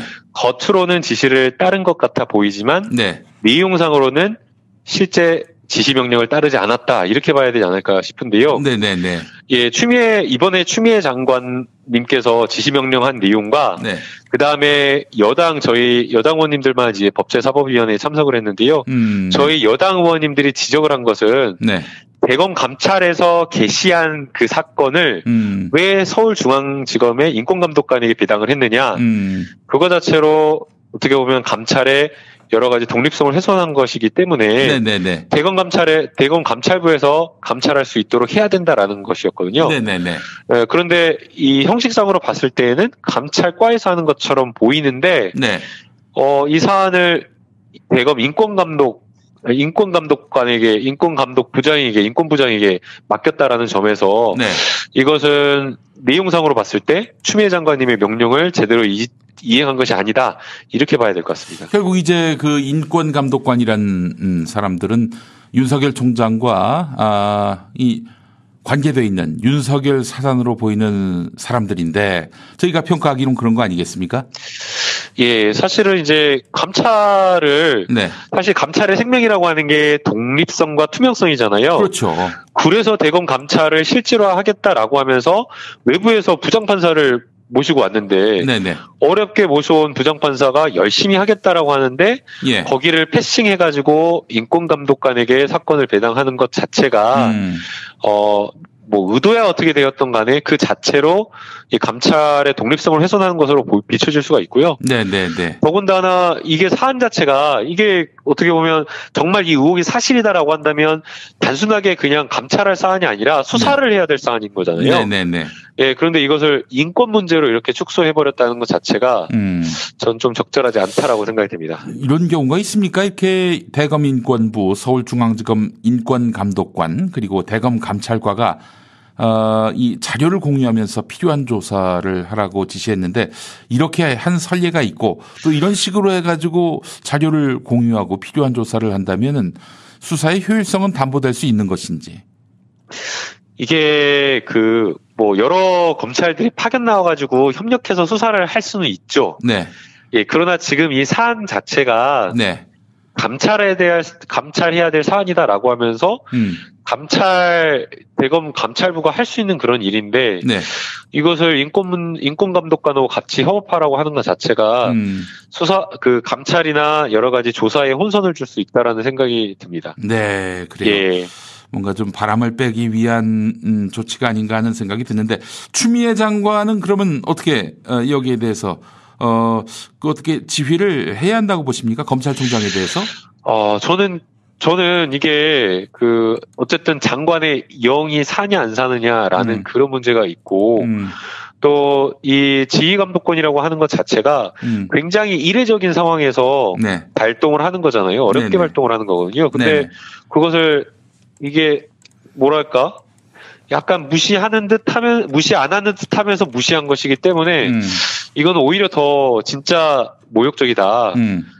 그래서 저는 오히려 어떻게 보면 추미애 장관님께서 딱 꼬집어가지고 그게 아니라 대검 감찰부에서 네. 사건을 제대로 감찰하라 이렇게 다시 한번 정정해주는 게 바로잡아 주시는 게 필요하지 않을까 생각이 듭니다. 그렇게 해야죠. 그렇게 한 다음에도 말을 안 들으면은 계속 이렇게 말하자면은 여러 꼼수를 쓴다면은 그때는 진짜 윤석열 총장에 대한 감찰권을 행사할지 말지를 또 판단해야 되지 않겠나 하는 생각이 드는데 추미애 네. 장관이 이거 한마디로 자신의 지시를 무력화하기 위한 결국 윤석열 자신의 애초의 지시를 관철하려는 듯한 이런 행태에 대해서 문제인식을 갖고 바로 잡아야 하지 않겠나 하는 게 제 생각입니다. 이 한동훈 차장검사, 부산고검의 차장검사 이야기도 한번 해보겠습니다. 한동훈 검사의 검언 유착과 관련해서 서울중앙지검이 채널A 기자에게 구속영장을 치겠다 이랬는데 대검은 안 된다 이러고 있는 거 아니겠습니까? 네, 뭐 일선 수사팀과 예. 수사 지휘하는 대검 지휘부가 다른 의견을 낼 수는 있다라고 생각이 됩니다. 네네네. 그러나 그게 조율되지 않은 상태로 충돌을 하는 모양새 자체가 네. 이상하다라는 그런 생각이 들고요. 네. 어쨌든 이 사안을 명명백백하게 밝혀내는 게 매우 중요하기 때문에 철저하게 수사를 하는 게 맞다라는 것을 생각하면 오히려 대검에서 수사 중인 사건에 대해서 이게 마치 뭐 수사가 이게 범죄가 되느냐라고 하면서 네. 거기에 제동을 거는 것 자체가 부적절하다고 생각이 듭니다. 네. 범죄가 되는지 안 되는지 이런 것들은 압수수색을 해보고 네. 증거를 검토해보고 예. 여러 증거들과 그 다음에 관련자들에 대한 조사를 해본 다음에 알 수 있는 건데. 글쎄 말이에요. 네, 벌써부터 이게 죄가 되겠냐라는 식으로 이 사건을 재단하는 것 자체가 매우 부적절하지 않나 생각이 듭니다. 조국 전 장관에 대해서 영장부터 쳤고 영장은 결국 기각됐지 않습니까? 네. 이런 것과 대조해 봤을 때 이 구속영장에 매우 후한 윤석열 대검 아니에요? 예. 이게 저 좀 납득이 안 간다는 생각이 듭니다. 예, 그래요. 예. 자, 이런 가운데 서울중앙지검이 이동재 채널A 기자의 후배인 백승우 채널A 기자의 휴대전화에서 한동훈 검사장과의 대면 대화 녹음 파일이 발견됐습니다. 서울중앙지검이 발견을 했어요. 예. 이쯤 되면은 한동훈 검사장에 대한 강제 수사도 이렇게 고려해 볼 만하지 않을까요? 이게 쉽지 않은 일인가요? 네, 이제 수사 진행 상황을 정확하게 알지 못하기 때문에 섣불리 말하기가 좀 어렵다라는 그런 생각이 드는데요. 네네네. 그러나 이게 굉장히 심각한 전 사안이라고 생각이 됩니다. 네네. 만약 이게 이런 의혹들이 검언 유착 의혹이 정말 전부 다 사실이다라고 한다면 없는 사실을 표적 수사해가지고 없는 사실을 만들어낸 매우 심각한 그런 사안이고 네네네. 이게 단순하게 그냥 일반 사인이 그랬다 하더라도 굉장히 죄질이 나쁘고 글쎄 말이에요. 예, 굉장히 심각한데 왜냐하면 이거는 형사사법 시스템 자체를 완전히 망가뜨리는 거거든요. 근데 네네네. 이것을 수사기관이 했다라는 만약 수사기관이 했다라고 한다면 정말 더더욱 큰일인데 여기에 대해서 미온적으로 이렇게 대처하는 대검 지휘부의 의중을 저는 이해할 수가 없습니다. 아, 그 서른 최고위원이 윤석열 총장 나 같으면 그만둔다 이런 얘기를 했는데 이해찬 대표는 그런 말 하지 말라고 했었고요. 예, 윤석열 총장이 스스로 그만두게 해야지 뭐 사실 저 외압에 의해서 그만두게 한다는 건 참 모양도 뭐 썩 그 유려해 보이진 않습니다만 우리 김남국 의원님은 어떻게 생각하세요? 이쯤 되면은 자신이 물러나야 하지 않겠나 스스로 그런 생각도 드는데 말이죠. 어떤 제가 윤석열 총장에 대해서 거취 문제에 대해서 어떤 발언을 하면 또 그게 논란의 소지가 있기 때문에 그렇죠. 그 부분에 대한 답변을 즉답하는 건 좀 피하고 싶고요. 네. 아마 이제 그 서른 의원님께서 말씀하신 것은 원론적인 의견. 그러니까 아니 윤석열 총장이 다른 정부의 검찰총장도 아니고 문재인 정부 문재인 대통령이 임명한 검찰총장인데 아니 법무부 장관과 계속해서 사사건건 이렇게 충돌을 한다라고 하면 그 자리를 지키는 것이 적절하지 않다. 이거는 일반적인 그거에 비춰봤을 때 맞지가 않다라는 그런 원론적인 아주 솔직한 이야기를 하신 것으로 보이고요. 네네네. 여기에 대해서 막 뭐 법사위원들끼리 여당 위원들끼리 뭐 의견을 공유한다거나 아니면은 당내에 이런 여론이 있다거나 그렇지 않고요. 또 그다음에 한간에서는 무슨 뭐 말도 안 되는 뭐 쫓아내려고 아주 조직적인 아주 계획적인 뭐 이렇게 계획을 세우고 있다. 그러고 하는데 이거 다 사실이 아니고 음모입니다. 네. 네. 전혀 그렇지 않습니다. 예. 그렇죠. 뭐 과거 정부 같은 경우에는 뭐 이런 말로 해서 내쫓지도 않았고 그냥 바로 그냥 옷을 벗겼지 않습니까? 혼외자 의혹을 막 그 우호적인 언론 조선일보를 통해서 일면에 싣게 하고 그로 인해서 결국 물러나게 만들었는데 민주정부는 그렇게 안 하죠. 예. 네. 문재인 대통령님이 오늘 이제 반부패 정책회의에서 검찰총장과 또 법무부 장관이 함께 협력해서 여러 가지 개혁 과제를 완수했으면 좋겠다라고 말씀을 하셨는데요. 그 대통령 뜻에 그 대통령 말씀에서 이 사안에 대한 분명한 메시지가 있다고 봅니다. 뭐 총평을 하자면은 윤석열 총장 자신의 측근이나 가족과 연관된 사건에 대해서는 아주 이 원칙에 어긋나는 봐주기식 수사를 계속하고 있다는 인상을 지울 길이 없고요. 자신의 정적이라고 판단되는 대상에 대해서는 정말 무리하다 못해 무도하게 이렇게 털기식 수사를 하고 있다. 이런 평가를 할 수 있을 것 같은데 제 생각이 잘못됐나요? 네, 많은 국민들이 그렇게 의혹 어린 시선으로 저는 보고 있다라고 생각이 됩니다. 왜냐하면 만약 정말 법과 원칙에 따른 수사, 법과 원칙에 따른 검찰 행정을 하고 있다라고 하면 본인 측근에 대한 여러 가지 감찰이라든가 이런 것들을 사실은 객관적으로 공정하게 할 수 있도록 그대로 오히려 지켜보고 오히려 감찰 업무를 보호해 주는 게 맞는데 그런 모습을 보이지 않고 자꾸만 이제 자의적 배당을 통해 가지고 여러 논란을 일으켰기 때문에 많은 국민들이 그런 비판을 하고 계시지 않나라는 생각이 듭니다. 네, 알겠습니다. 자, 김남국 의원님 바쁘신데 또 이렇게 연결해 주셔서 감사합니다. 네, 연결해 주셔서 감사합니다. 예.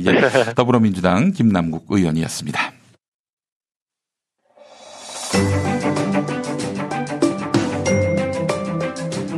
김용민브리핑은 월요일부터 목요일까지 매일 오후 5시 5분부터 여러분과 함께합니다. 저녁 8시 반부터는 월요일 관훈 라이트 클럽, 화요일 정치 부심, 수요일 히히 히스토리, 목요일 검찰총장이 방송됩니다.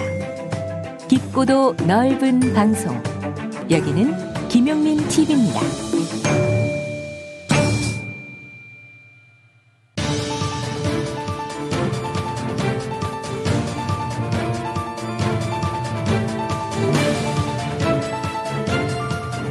김용민 브리핑 월요일 2부 순서 박시영의 촉!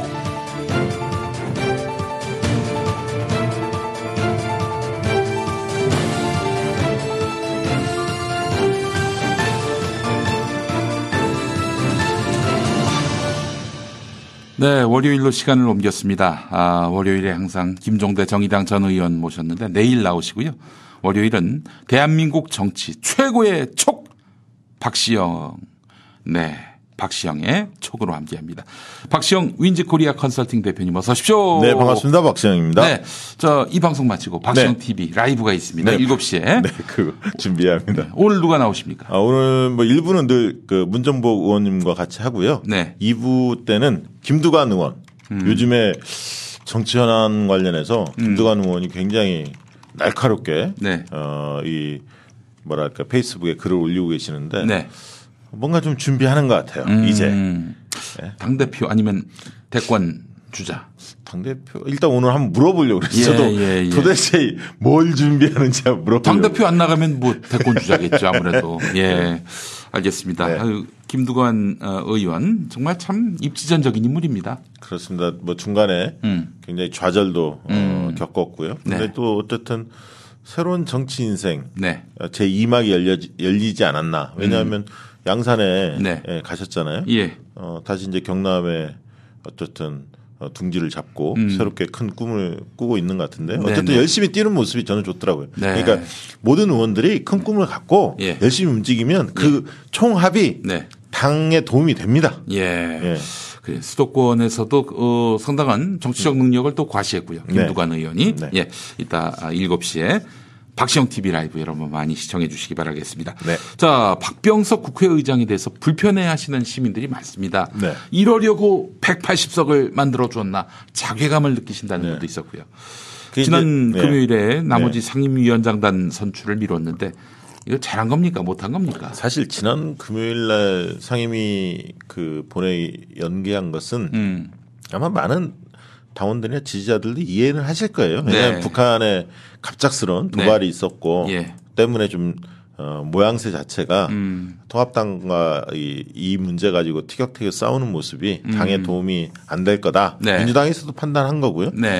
박병석 의장 입장에서도 한 주 정도는 더 연기하는 게 필요하겠다라고 판단한 것 같고 저는 그 문제 가지고 박병석 의장을 진정성을 의심한다든지 비판하는 것은 좀 시기가 좀 이르다 이렇게 보고 문제는 이번 주입니다. 사실은 이번 주에 만약에 본회의가 열리지 않으면 민주당은 문 닫을 각오해야 한다. 저는 그렇게 주문하고 싶고요. 알겠습니다. 이번 주에는 반드시 할 것 같습니다. 명분을 축적하기 위해서 국회의장이 너무 한쪽으로 기울어져 있다라는 인상을 민주당을 지지하지 않는 국민들에게도 보여줄 필요가 있어서 잠시 지지자들에게 암묵적 양해를 구한 것으로 봐야 되는군요. 그렇습니다. 이번 주에 아마 목요일 늦어도 금요일 정도에는 본회의가 열리지 않을까 예상합니다. 네.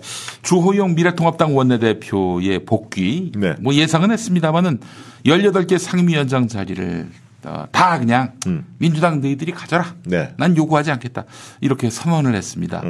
이거 정치적 승부수로 보는 시각도 있는데 상임위원장 자리를 다 내줬을 때 미래통합당도 상당한 손실이 있지 않겠습니까? 있죠. 있으나 과거와는 좀 다른 양상이 뭐냐면 민주당이 지금 1호 법안으로 준비하는 게 일하는 국회법 아닙니까? 일하는 국회법 안에 주요 내용 중에 하나가 상임위에서 표결 처리 방식을 제적 의원의 과반수로 과반수 이상이 동의하면 표결 처리하기로 그걸 명문화하려고 합니다. 그 얘기는 뭐냐면 상임위원장 혼자 독단적으로 마음에 안 든다고 표결 처리를 안 하거나 회의를 안 연다든지 이게 할 수가 없습니다.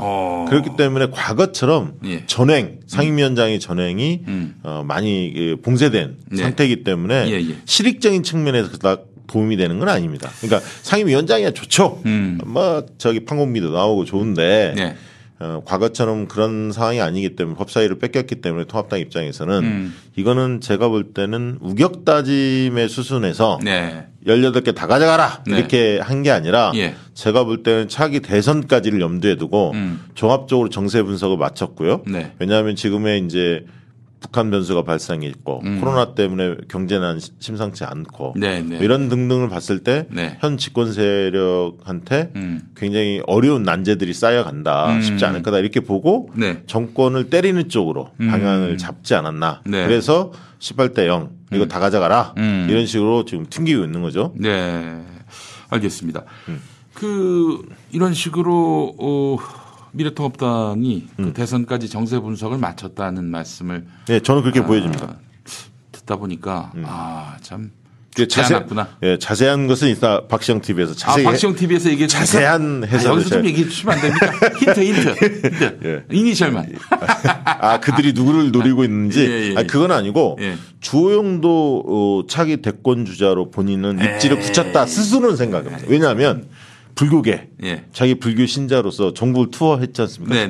그래서 저 사람 불교계에 대한 뭔가 있구나. 그래서 어떻게 보면 뭐랄까요. 불교에 대해서 신자로서 명예회장도 하고 있고 국회에서 정각회라고 그런 것도 좀 알렸고요. 두 번째는 TK 민심에 좀 부응하는 측면이 있어요. TK에서 홍준표한테 밀리지 않겠다. 자기가 중심을 차지하겠다. 이걸 좀 보여준 거고요. 왜냐하면 그동안에 주호영 하면 좀 유약해 보였잖아요. 좀 강단 있는 모습으로 좀 변모할 필요성을 좀 느꼈고요. 그러면서 나도 있다. 제가 볼 때는 아마 초선 의원도 군기잡기 이번에 성공했죠. 자기한테 반기를 들었는데 어쨌든 김종인 찾아왔지 초선 의원들 찾아왔지 그러면서 복귀해달라고 계속 얘기하는 거 아닙니까? 사표 수리 철회해달라고 이러면서 본인은 굉장히 좀 즐기고 있을 겁니다. 그리고 김태년 의원 전화 와도 안 받아요. 그래서 결국은 김영진 수석 원내부대표가 찾아갔는데 만나주지도 않았습니다. 그래서 이런 것들을 보면서 본인이 굉장히 지금 어떻게 보면 먼 미래를 보고 자기 나름대로는 잘하고 있다 이렇게 위안을 갖고 있지 않을까. 웃음만 나옵니다. 정말 참 대권에 그 이름이 오르내리는 사람이 워낙 없다 보니까 보수 진영에서 주호영까지 꿈을 꾸고 있다. 주호영 꿈꾸고 있을 겁니다. 내가 꿈꾸길 바라시는 것 같아요. 대권 주자 김부겸을 잡았다. 이렇게 생각하고 있을 거고. 대구에서 이겼는데 그렇게 자랑스럽습니까? 좀 키워주세요. 주호영. 알겠습니다. 이렇게 주호영을 키워주시는 그런 의도가 무엇일까 싶은데 자 지금 보수 야권은 말이죠. 윤석열 지키기로 연대하려는 움직임을 보이고 있습니다. 그렇습니다.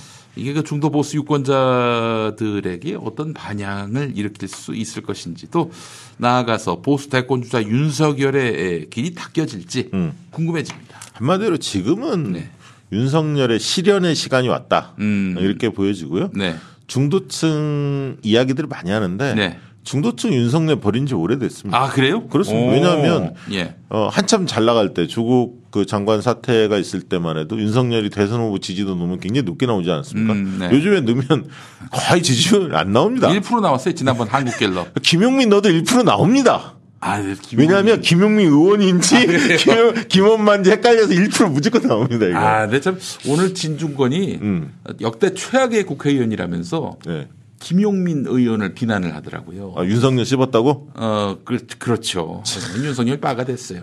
깜짝 놀랐습니다. 안철수도 막 거들고 나섰는데 윤석열? 나를 욕한 줄 알고.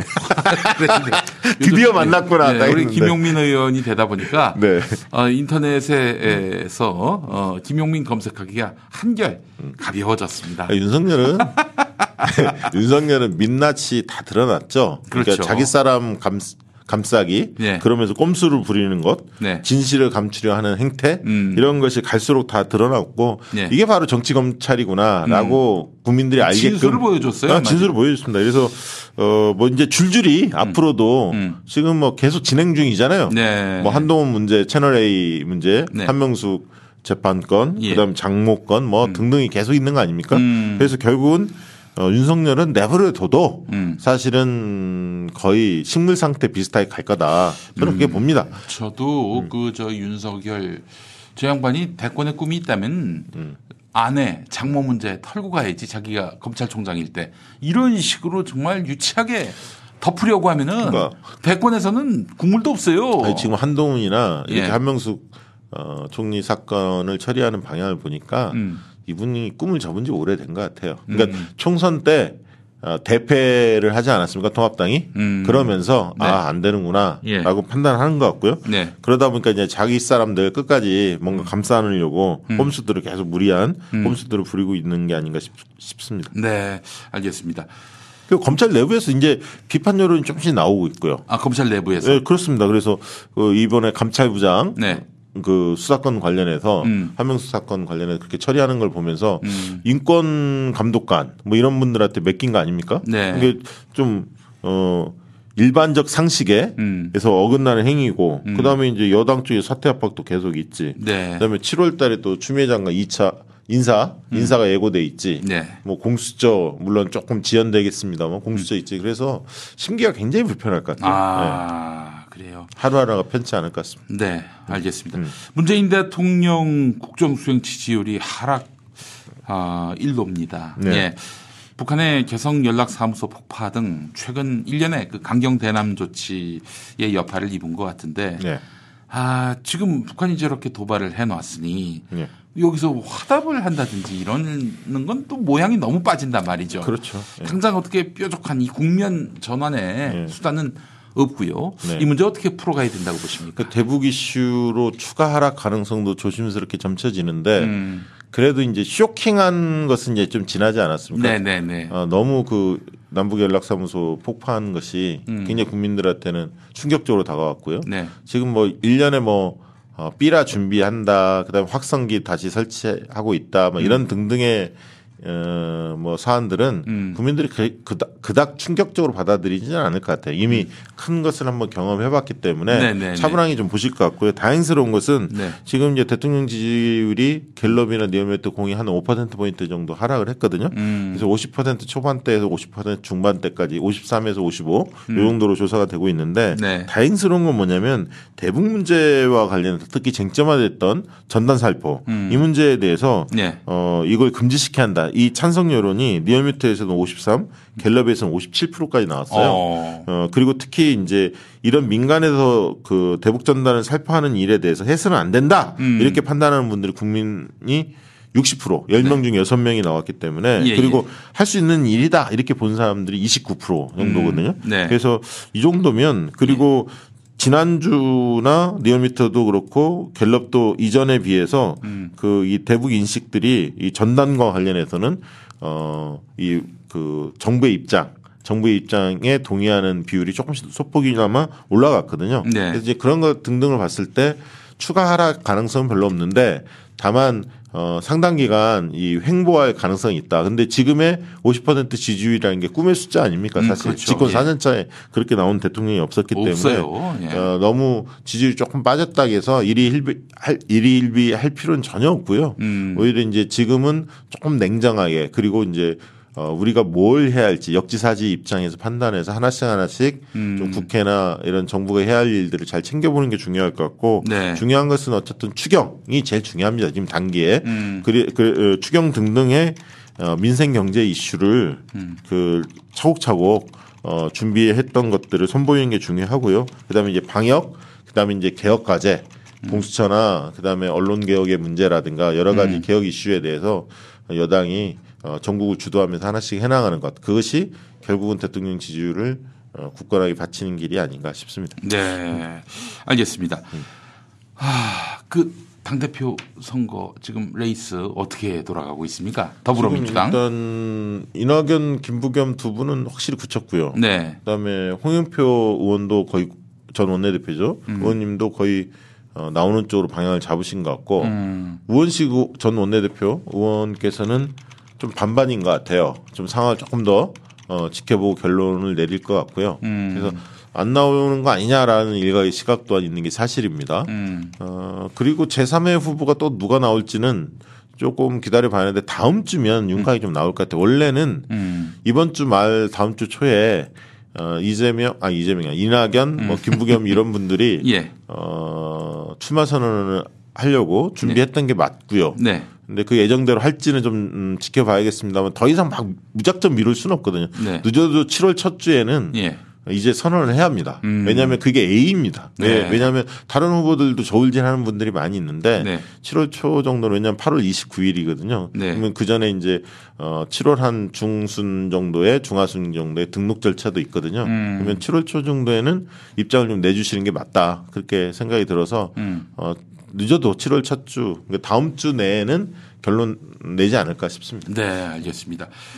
이재명 경기도지사의 재판이 이제 전원합의체로 넘어가게 됐고요.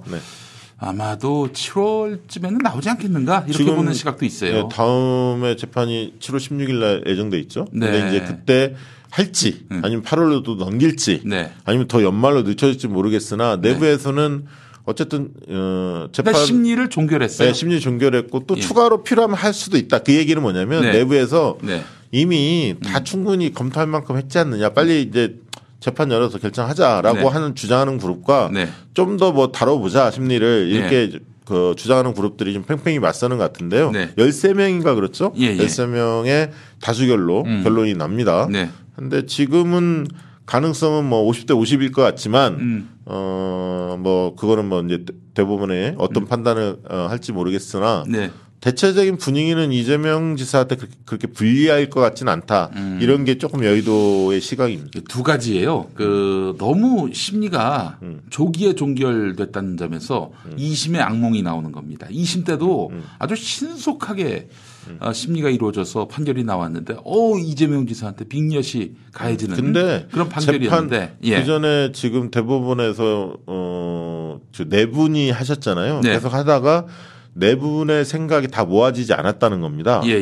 뭐 들리는 말에는 3대1 이런 얘기도 들립니다. 3대1이면은 3은 이재명을 무죄로 해야 된다. 뭐 그런 의견이 이제 들리는데 이게 사실 확인이 안 된 거니까 어쨌든 4명의 합의가 이루어지지 않아서 이거 원래는 이제 4명의 합의가 이루어지지 않은데 생각이 모아지지 않다 보니까 전원 합의체로 넘겼다. 왜냐하면 전원 합의체로 넘기면 소수의 의견을 가진 사람들이 자기 의견을 충분히 낼 수가 있거든요. 소수 의견으로. 그렇죠. 그렇기 때문에 이제 필요해요. 사실은 그 네 분이 합의가 안 됐을 경우에는 그래서 그런 얘기도 들리고 있어서 실제 어떻게 결과가 나올지는 모르겠으나 이전에 비해서는 이재명 지사의 무죄 가능성이 좀 더 높아지는 거 아닌가 하는 게 여의도의 시각인 것 같습니다. 무죄 취지의 파기환송이 나오게 될 텐데 나온다면은 대법원에서 이후에 이재명 지사의 정치 행보는 어떨 거라고 보세요?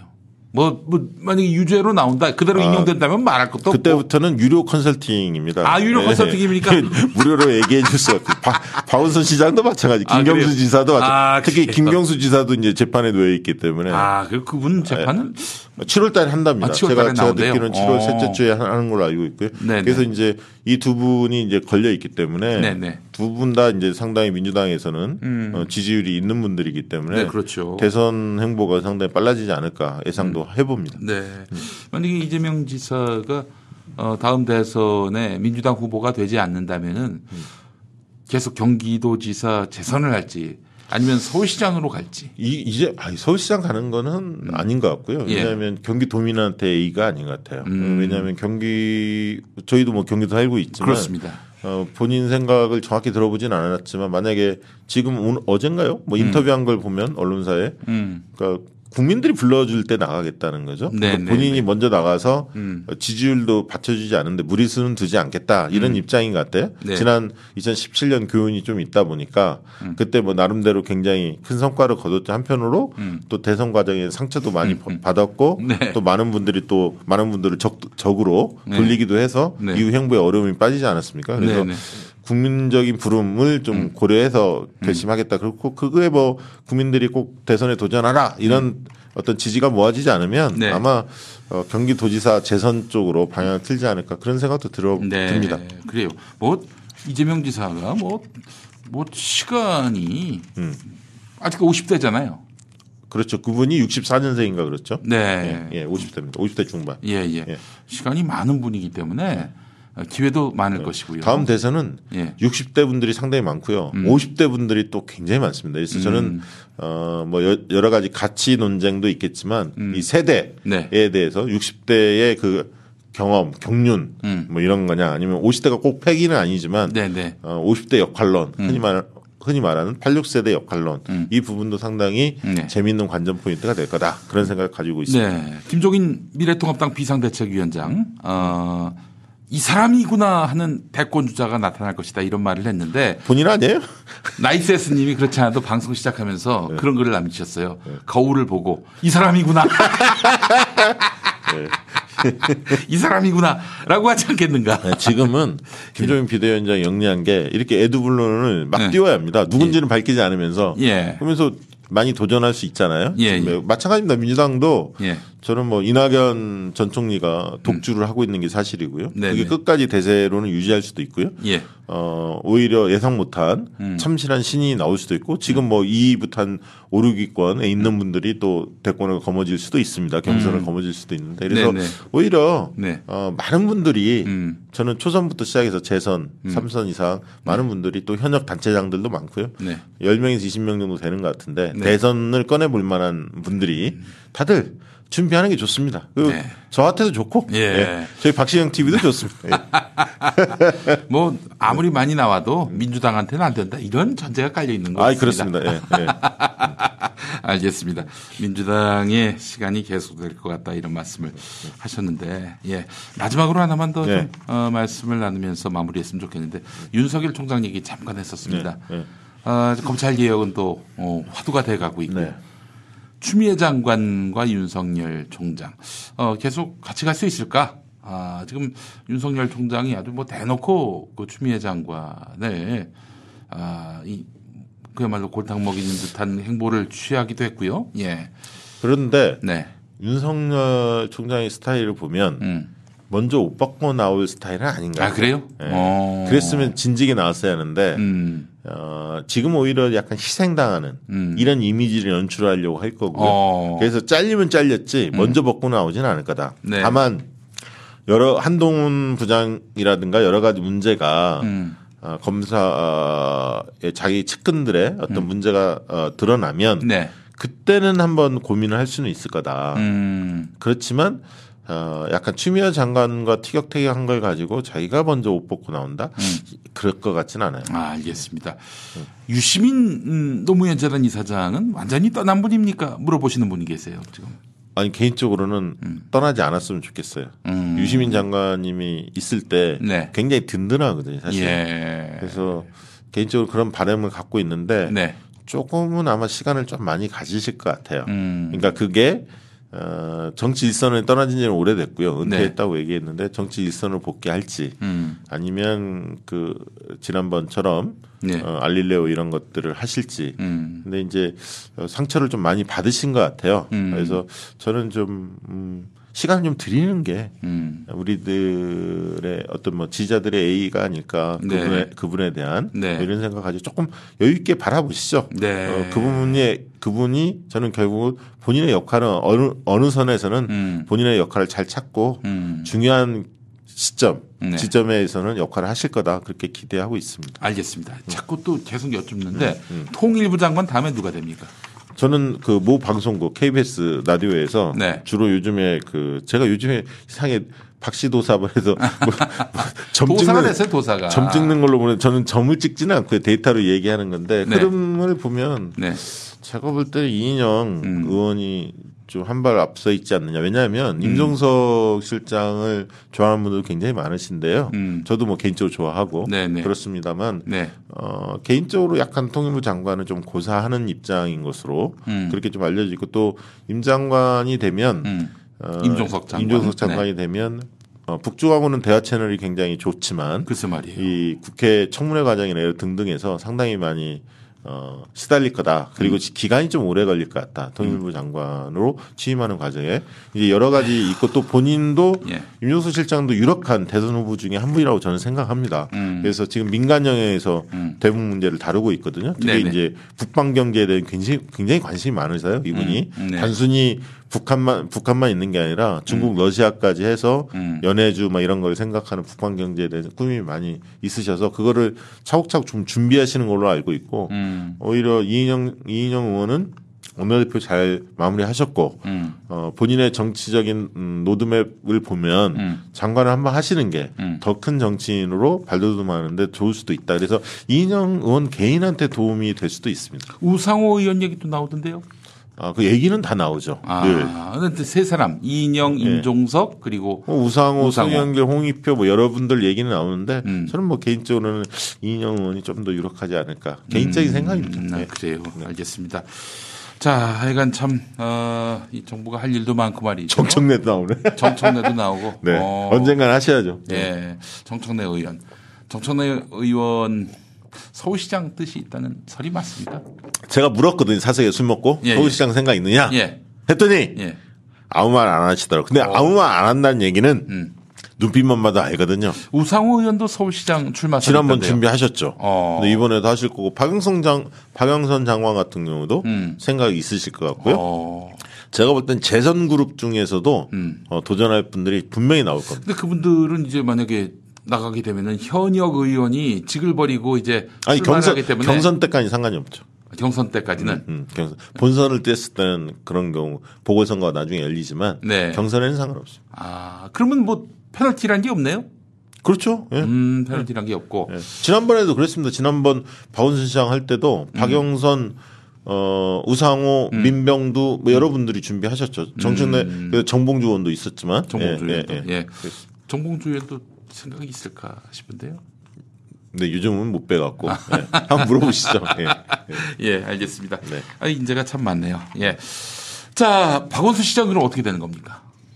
박원순 시장은 이제 3선이니까. 예. 끝났어요. 이제 박원순 시장은 내년에 과연 시장직을 던지고 본격적으로 경선 레이스에 뛰어들 거냐, 아니면 시장직을 가지면서 지난번처럼 경선에 뛰어들 일단이거든. 경선. 그렇습니다. 네. 일장이 왜냐하면 대권 경선이 실제로 5월 달부터 본격화된다 보시면 됩니다. 4월 재보선 끝나면 5월. 왜냐하면 대선 후보를 각 당이 선출하는 시기가 빠르면 10월, 늦으면 11월 정도 됩니다. 네. 그러면 대개 추석 즈음인 9월 달부터 레이스가 들어간다고 봐야 하거든요. 그러면 이제 5월부터는 정말 불꽃 튀는 대선 경선의 붐이 형성된다. 내년 5월부터 재보선거 끝나자마자 그런 상황이기 때문에 시장직을 갖고 있는 것이 만약에 경선 때 안 되더라도 오히려 비판을 지더라도 비판을 덜 받을 수 있다는 측면에서는 도움이 될 수도 있지만 한편으로 본격적으로 뛰어들기에는 또 시장직을 가지고 있는 한계는 있거든요. 그래서 이제 박 시장 측도 아무래도 그런 문제들에 대해서 고민이 있지 않을까 싶습니다. 네, 알겠습니다.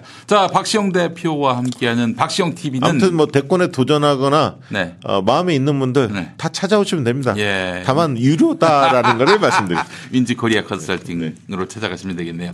자, 7시부터는 박시영 TV 라이브가 이어집니다. 많은 시청 바라면서 박시영 대표님 오늘 말씀 감사합니다. 네, 감사합니다. 박시영 TV 지켜봐 주시기 바랍니다. 잠시 후 7시부터 시작합니다. 자, 김용민 브리핑 오늘 순서는 여기까지입니다. 애청해 주신 여러분 감사하고요. 이완배 기자의 경제 속살이 다음 주 화요일 6월 30일을 끝으로 해서 마무리가 됩니다. 이완배 기자가 뭐 여러 가지로 좀 재충전의 시간이 필요하다는 생각이 들고요. 예, 우리 이완배 기자께서 충전이 됐다. 그랬을 경우에는 제가 청취자 여러분들의 명이 있다면 그 명을 받들어서 다시 모셔올까 하는 생각도 있습니다만은 그동안 너무 고생 많이 하셨어요, 여러분. 4년 6개월 동안 이렇게 날마다 A4로 한 5장 됩니다. 이 5장 분량에 그야말로 옥고를 보내주시고요. 이걸 또 말로서 또 풀이를 해주는 그런 역할을 해왔단 말이죠. 너무나 감사하고 그래서 이분을 더 세게 붙잡지 못했던 이유가 사람이 다 소진이 됐다는 생각이 들었어요. 4년 반 동안. 기왕 좀 5년 맞추시지 싶은 생각도 들었지만 너무 큰 과욕이었던 것 같고요. 이연배 기자께서 다시 돌아오실 날을 앙망하면서 더 성숙되고 더 완숙해진 모습으로 여러분 앞에 돌아올 수 있도록 여러분 많이 격려해 주시고요.